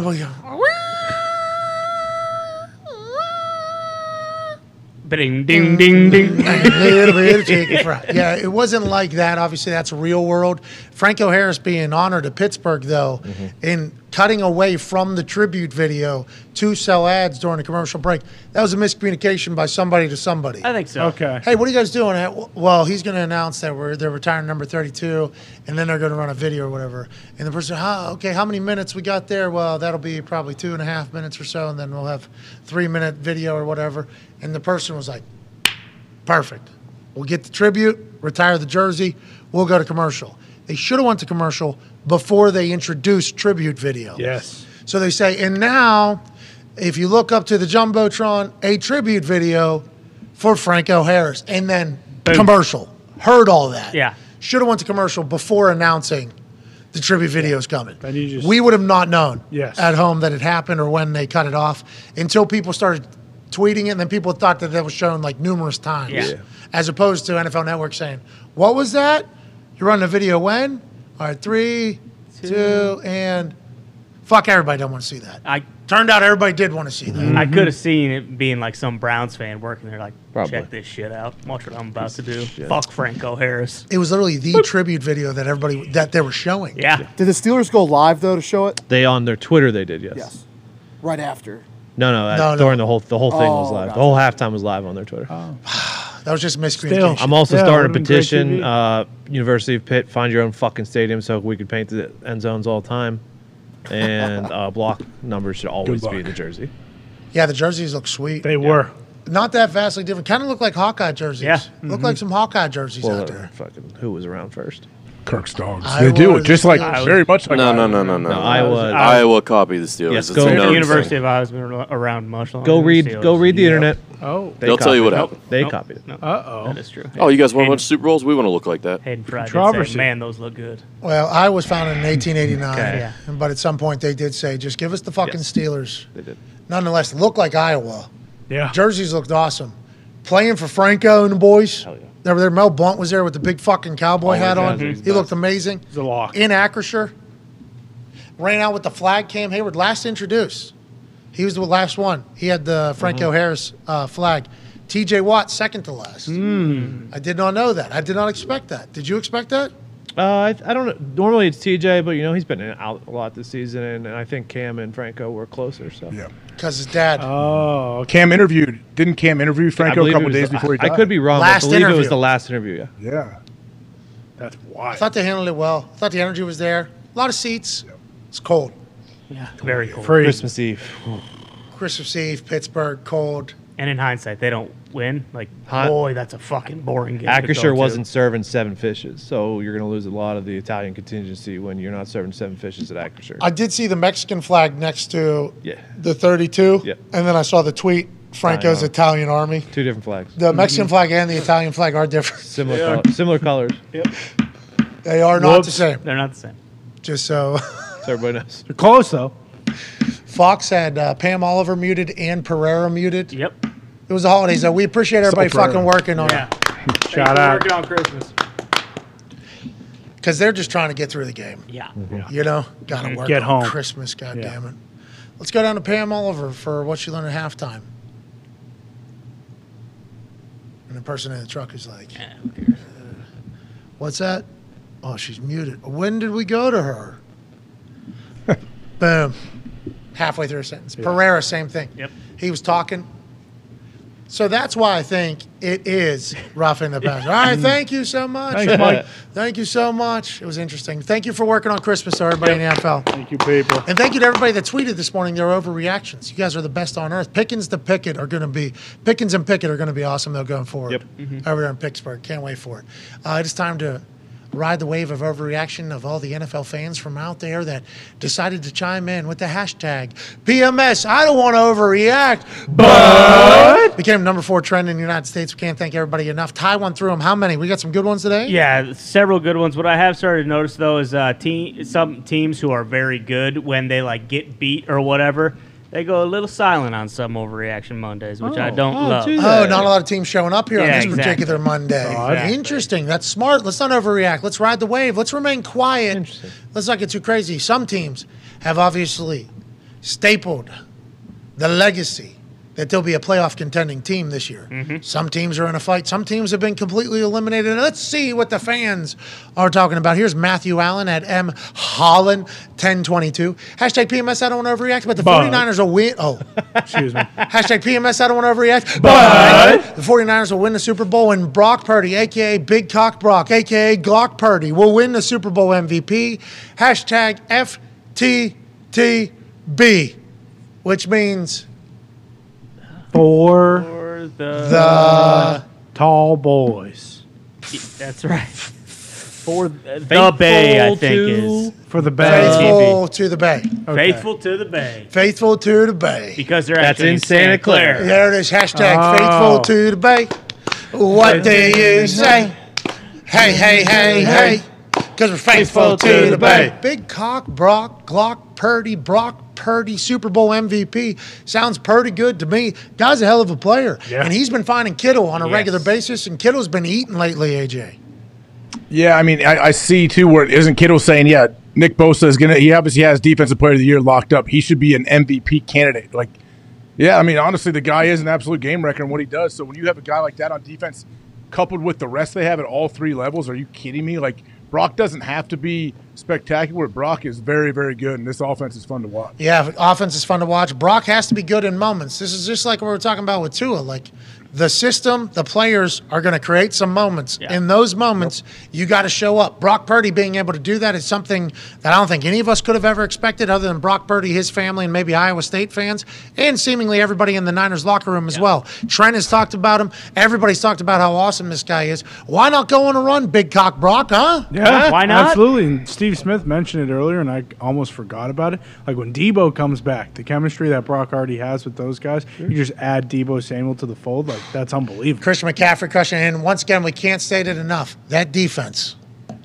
is so good. They're ridiculous. All right, let's go to another overreaction from around the NFL fandom world. Donnie Hanks at Hank Haas. Hashtag PMS, I don't overreact. But Mike McDaniel hitched his wagon to the wrong horse. This is like turn the ball over. Yes, exactly. Tua turned the ball over. To the wrong horse. Got it. I like all the wordplay that everybody's been doing with Tua's name. And obviously, Oos' name has the ability to be changed a lot because of how many letters in there. I think Tua's had a rough couple weeks, so everybody wants to think that this is the same old Tua. But every once in a while, people are going to go through some slumps. It happens at all levels. It happens to all levels of players. Tua can still bounce back. I still think the offense is going to give him opportunities to shine. Will he do so? Let's hope so. But they've been losing a lot, and in December, they have not been good when everybody else is playing their best ball. Are you worried about McDaniel, Tua, and the Miami Dolphins, AJ? Yeah, if I was a Dolphins fan, I'd be a bit worried, especially with the fourth quarter turnovers by Tua and just how they didn't really make sense, like what he was trying to do there, especially in the times it happened. Like, yeah, I would worry a little bit. Honestly, I really would. I know McDaniel. I love McDaniel, what he can do, but I feel like at some point, some of those deep balls may not be completing as much as they used to. Tyreek Hill and Waddle might not be able to turn a 10-yard pass into an 80-yard touchdown run with things like that. I don't know. Like that, yeah, I would be a bit worried. I really would. Well, and think what all happened in that game. Tyreek Hill had a massive catch, explosive play. That's why we paid him. Waddle had a massive play, explosive play. That's why we paid him. They had a pick on Aaron. Aaron signs that ball, says, "Merry Christmas, Aaron Rodgers." They turn the ball over on the defensive side of the ball, still lose because you get 3 picks to end the game. Boom, bang, pow. That's a tough loss. You did everything that you wanted to do, everything that you sorted or sought out to do at the beginning of the season. We need to have this. We need to have this. We need to do this. You're doing all those, and you still lose because of that. I can see that being a tough pill to swallow, AJ. Yeah, and his picks weren't like, oh, he's trying to squeeze into a tight window. It was just like, oh, did you not see what was going on there? Like, it's just, they were weird to me. And he was late on a couple. Second guess. If he starts second guessing himself in that system, he'll get out of it. Hey, come on. I'm not giving up on you. Let's throw Tua a bone. Oh. Yeah, I tried to find one a little bit more mild because people were really shitting on him and like some really disrespect. Like I don't think because also like McDaniel, everyone wants to give him his flowers and rightfully so. But cool. Like it was kind of like AQ said the other day. You get those O coordinators who like if you're not ripping off 8, 10, 12-yard runs early, they just abandon the run. They kind of were, and then they still for whatever reason were like actually like they get enamored with he throws the long touchdown pass. And then he throws the other bomb to Tyreek, and it's like they kind of just abandoned the run completely in the second half. Can't do it. Got to win with the run game. We're not out on Miami yet, though, but they got some shit to figure out. Pick up that 5th year. That's going to be a long off season. This goes like Oh, yeah. Like. Yeah. Well, they've lost, 4 in a row, 5 in a row? Yeah. I think the streak is 3 in a row, 3-0, 0-5, 4-0, or 5-0, and then 0-4. Can't have it. Let's go to another overreaction, shall we? This one's from, James Lavelle. Excuse me for that burper. I've had 2 green teas today. God bless you. Right. That's for sneezing. Right? Yeah, but if you burp, God bless you. Really? Yeah, sometimes. What about fart? That? You cannot What if he have farts? enough blesses. Well, I'll take any blessings anybody wants to throw towards me. I don't think anybody's ever blessed anybody after a fart. But Ty, I don't know. AJ wanted to. If you make a noise out of your body, I bless you. I ate terribly these last couple of days. Hard not to. The wife put together a menu at the house that was. She got me maybe 10 pounds of Reese's. Oh, nice. Christmas. What am I supposed to do? Eat it. You brought some in here too, didn't you? Yeah, I brought in a bunch. There's a lot more at home. it. Had to bring it in. Everybody else eat it. But I'm a little, like this morning, couldn't sleep that well because I was just evacuating everything out of my body. Mm-hmm. So I do 2 green teas, and all of a sudden I'm getting little burpees from the green tea. It's like heartburn too with it? No heartburn, but little latte needs to figure it out. Why am I burping when I'm drinking this? What the hell's going on? That does make sense. Figure it You out. drink it too fast. Too much air in it. Did Jordo break any news today that we need to know about? No. I thought he did. Oh, latte. I thought he had some news. Was that just a text to you? Yeah. Oh, So you and Jordo just text throughout the day. Yeah, sent to Christmas. So he had a little, you had a little like feeler, like an appetizer, like, hey, you cooking anything up over there? And Jordo's like, here's where I'm at, piecing things together. Is that what happens with you and Little Latte? Yeah, basically. See how he's doing, What did he say today? Was he piecing anything together for us to say on air today? If you want it, I don't know. Maybe. No, you're the one having a conversation with him, not me. You did say something earlier, though, about what Little Latte said, and didn't give the context of it, but it was certainly something worth chatting about. Yeah, supposedly. So is this something Little Latte wants? Let's go out over the outside airwaves. voice. Is this something? Is this inside voice? These might be inside voices stuff. Yeah, that's what I'm thinking as well. Okay. I thought he broke like 10 minutes ago that Nathaniel Hackey got fired. You didn't. What you just did there was What? Rude. What?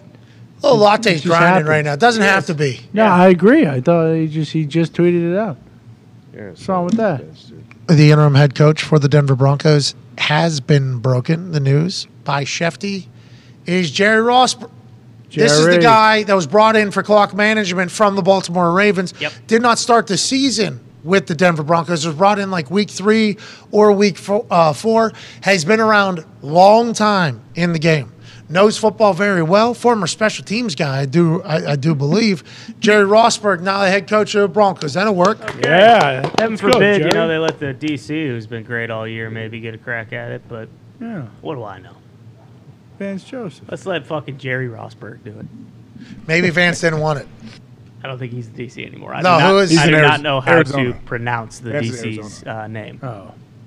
Vance had a hell of a fucking... Because when JJ was going crazy, they were showing Vance on the sideline. Who is the DC for the Broncos? I do not know how to pronounce it. I think it starts How's with it an E. spelled? EJIRO Yeah, Avero. Ejiro Avero? He's a dog. Yeah. Los Angeles Rams, Ejiro Evero, his new defense coordinator. I wonder, you think he just didn't want it? Maybe. Is that what happened? Who knows? Hey, good luck out there. Keep going. Keep going. Look at him, Jerry. What a shit show. Yeah, that place is on fire. It's crazy. So much money, too. Mm-hmm. It was literally on fire, too, by Yes, the it way. was. Yeah, the stadium. That's why they had to get $100 million out of the G4 program, so they don't have to lose any money, but they can do they say? Refurbish. Yeah, refurbish. Refurbishings to the Mile High Field. And power. every time we talk about the Broncos, I immediately think about the Colts. We're fucked. How do we fix the Colts? You can't really. You bring in get rid of a lot of guys. Just quarterback helps. Quarterback can go from there. You think quarterback just changes? Yep. 100%. Really, after what's happened with the quarterbacks this offseason. 33-0. I'm not saying you bring in Russell Wilson, but I'm saying you bring in a bona fide guy, whether that's a young guy or whatever it is. If he plays well in that system, yes, he will turn the team around. I hope so, Bub. It's hard to have faith. Yeah, also, talent, like, before this year was... They do have talent. That's why it makes no sense to me. How are you giving up 33-0 fucking leads at halftime to Minnesota Vikings? You have talent on your roster. You have good players on your roster. You have established players on your roster. You allegedly have leaders in that locker room. They are just crumbling at all points. You think we get a good quarterback in there turning them around? You think that's what the Broncos need? If Russell Wilson plays football well, everything will turn around out there? That's really the only answer? That's kind of how it works, right? The quarterback plays well, the team tends to win a lot more games. 3.7 QER yesterday well, from us. And like bona fide. What Nick Foles is going to have tonight. He's a Super Bowl MVP. Hopefully he's bona Foles is going to light it up. I think so, too. I'm banking on him. If he has the visor on, put all the money on him. Everybody's all enamored by Big Cock Brock. Let's not forget. Yeah, okay. Big Dick Nick. The original. There's a rather large Richard Nick. That's right. Was out here. It was 15 years ago. Andy Dalton was still good then. Let's move to another overreaction because it feels like we're going down the wrong path right now. James Lavelle, hashtag PMS, I don't want to overreact, but Daniel Jones should be MVP. Name one quarterback making more happen with less weapons. Richie James and Isaiah Hodgins, leading wide receivers. Tua can't even win with Hill and Waddle. We took an 11-3 team down to the last second with the practice squad. Bruce Bronovich was saying the same thing about the Giants. They're saying how he's playing with people that aren't notable names and aren't starters over there has warranted an extension on a contract so much. Did you get to see that Giants game, and did you get to see Daniel Jones work, and what are your thoughts on old Lavelle's overreaction there? Yeah, I mean, I do like what Daniel Jones is doing, but I don't know. Okay, let's say he gets an extension. What does that look like? They're not going to pay him with the top-tier guys. Yeah, all these extensions for these quarterbacks that, Yeah. What's that next tier? It's going to happen at some point. You can't just go new quarterback, ridiculously wealthy quarterback all the way down to, half quarterback. I'm excited to see if Daniel Jones takes a team friendly, Yeah. I want him to make as much money as possible. But also, you're throwing a practice squad, guys. It would be nice to have a little bit of money to spend because your previous contracts that the previous GM made did not set you up for necessary success. I think like 3 years, $70 million would be, It's a lot of money. Yeah, it's a lot of money, AJ. 20, like $30 million a year? Yeah, if he did a Tannehill, I feel like even that's kind of team friendly. Because you can make it a 5-year, right? Kick it out a little bit, go down opt out after 2, probably. Yeah, not bad. He can set it up in the right way. I think Dabo and the boys will do that over there. Maybe look at Daniel Jones. Huh? It's not over. Here we go, Dimes. Can't wait to see what they do next year. Obviously, devastating loss to a 61-yard field goal from Joseph. Yeah. Let's go to another overreaction. This is from Dom Simonetta. Yeah. Simonetta. Simonetta. Mozzarella, top 3 cheese. Provolone, top 3 cheese. Mm-hmm. Swiss is number 1 in my cheese rankings. Wow. Really? Its performance on the Shark board on Saturday was out of this world. You like Munster? I'm out on the super cheesies. How about pepper jack? American. I do like pepper jack. American Where cheese. the hell did your American cheese love go? Yeah. American cheese kind of in its own world because of it being such a utility player. Can literally do anything. Okay. Yes. Can put it on a Shark board. You can dress it up. You can dress it the fuck down. Okay. So I don't even think of American cheese as a cheese, more so as like its own entity. Yeah. It's like Whenever you're condiment. yeah, exactly. It's a 5-tool player. Ketchup, American cheese. It is a condiment. When you get in that cheese world with like the Shark boards and like the weird sandwiches and shit, Yep. Yeah. I think Swiss is by far my new number 1. You like that brie stuff? See, I think it's too cheesy for me. Like cream cheese. Breeze soft. Too I don't like fancy. soft. It's gross. Yeah. Yeah, I concur. That's another My different. number That's a one's different always, umbrella. I mean, the buffalo mozzarella is always obviously good, but the parmesan's always. I had Garbanzola. this week. Mozzarella's okay. I mean, mozzarella's okay. Parmesan's good on a pizza, right? I mean, Oh, yeah. Parmesan is good any way you fucking cut it. And I guess you put it on chicken. Yep. Sure. Pasta. They got that cheddar pepper jack. Can you do it in a combo. sandwich? Yeah. Hell yeah. Maybe Parmesan. I like it best on the fucking chartboard. Also a different cheese. Dude, the Swiss, though. You should have seen the Swiss. It was adapting to all different biscuits and crackers that were on the board. Yep. I was able to put any meat with it that was on the board. Swiss Army knife. That's hard to do. There was some meats where it was like, look, that's the final meat that I had right there. That meat normally goes with a ched, you think, or maybe a pepper. I like that. What's the little guy, the little marbling one down there? Capicola.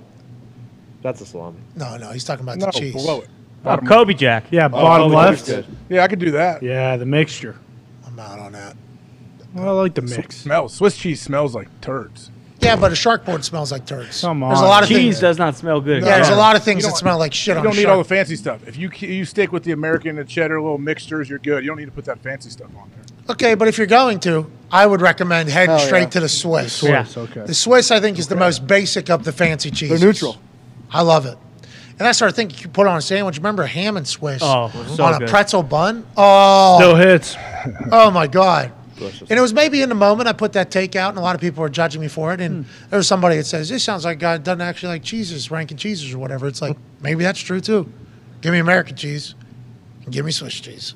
Hell yeah. But you said you like pepper jack. I do like pepper jack. Yeah. I'll get down with some pepper jack. All right, let's go to another overreaction before we make our picks and get the fuck out of here. Dom Seminetta, hashtag PMS, I don't want to overreact. But the Titans are absolutely dead. Obliterated by the Jags at home. Now we get rolled by a one-win Texans team playing two quarterbacks. It's time to blow it up. Fire Downing, already fired. Oh, the offense coordinator. Fire the offensive line. Play for a top 10 pick. 1,000% chance we get hit sticked in Duval in week 18. AJ, your thoughts on the Tennessee Titans being dead?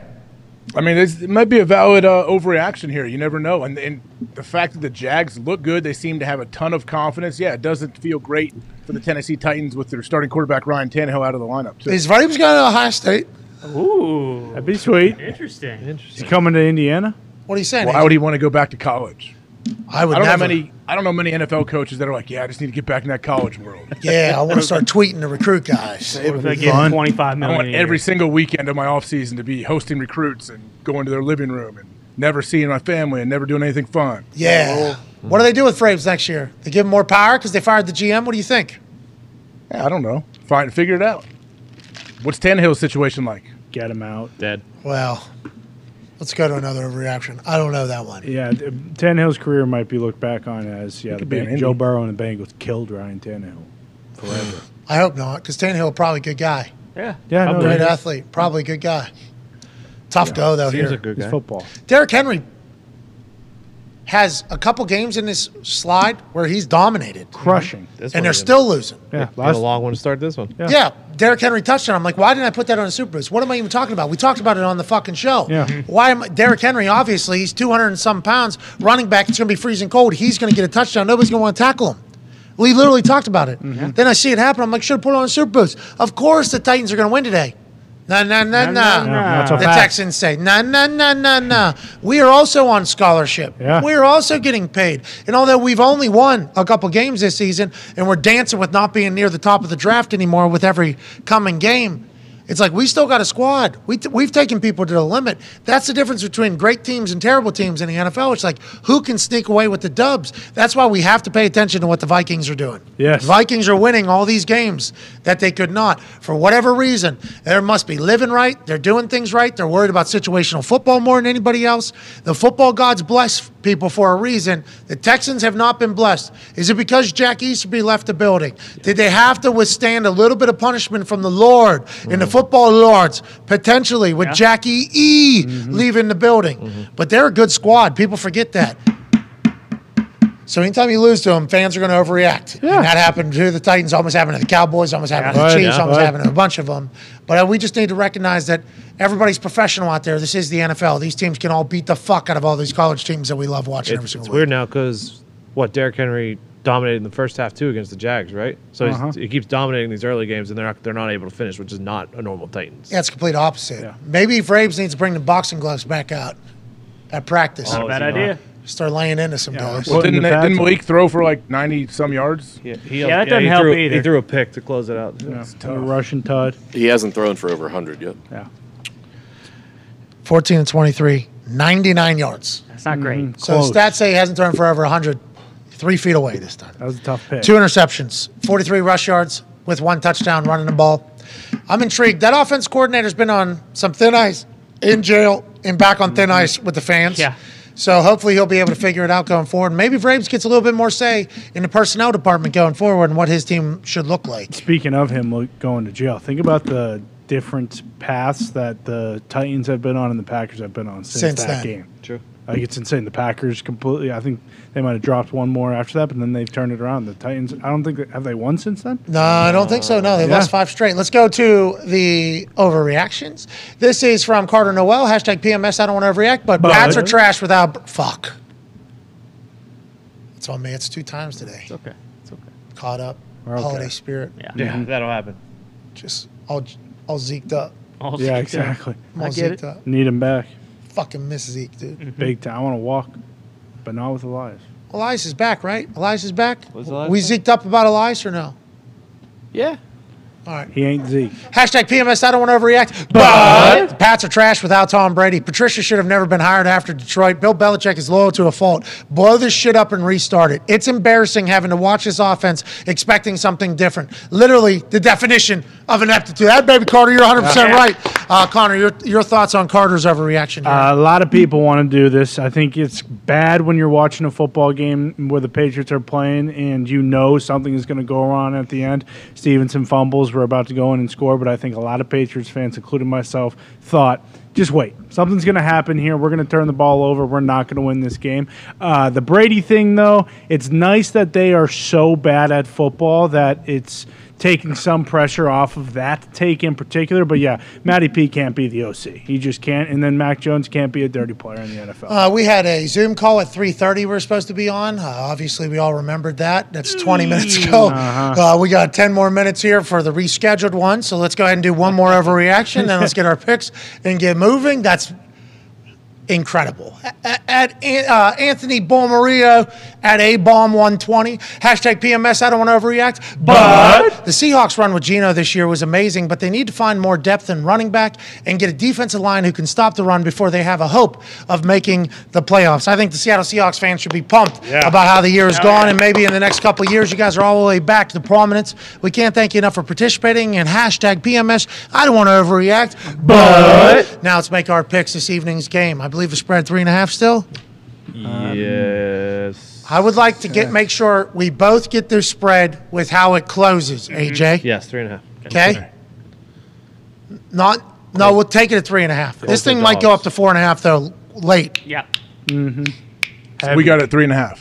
Okay, we'll take it at 3.5. Who do you like, AJ? Who do you think I'm going to pick? Well, when you look at the Super Bowl MVP right there, and then a Defensive Player of the Year right there on that graphic, and then obviously the year that Zaire is having with a C on his chest, you would assume with just those stats and titles alone, you would pick the Super Bowl MVP side. So you got the Colts plus 3.5. Me, I don't know. Whatever I got the Chargers minus 3.5, no question. What's that? You heard me. Oh, I thought you were going with Mike Williams. Yeah. Dog. Justin Herbert. Dog. Khalil Mack. Dog. I thought you were going, against them. Khalil Mack's paying like $40,000 per night for dinner for half the team. So, yeah, I like the camaraderie they have going over there. Well, I certainly love that and would love to see that in the Colts. Would like to see, just a little bit of life out of the boys.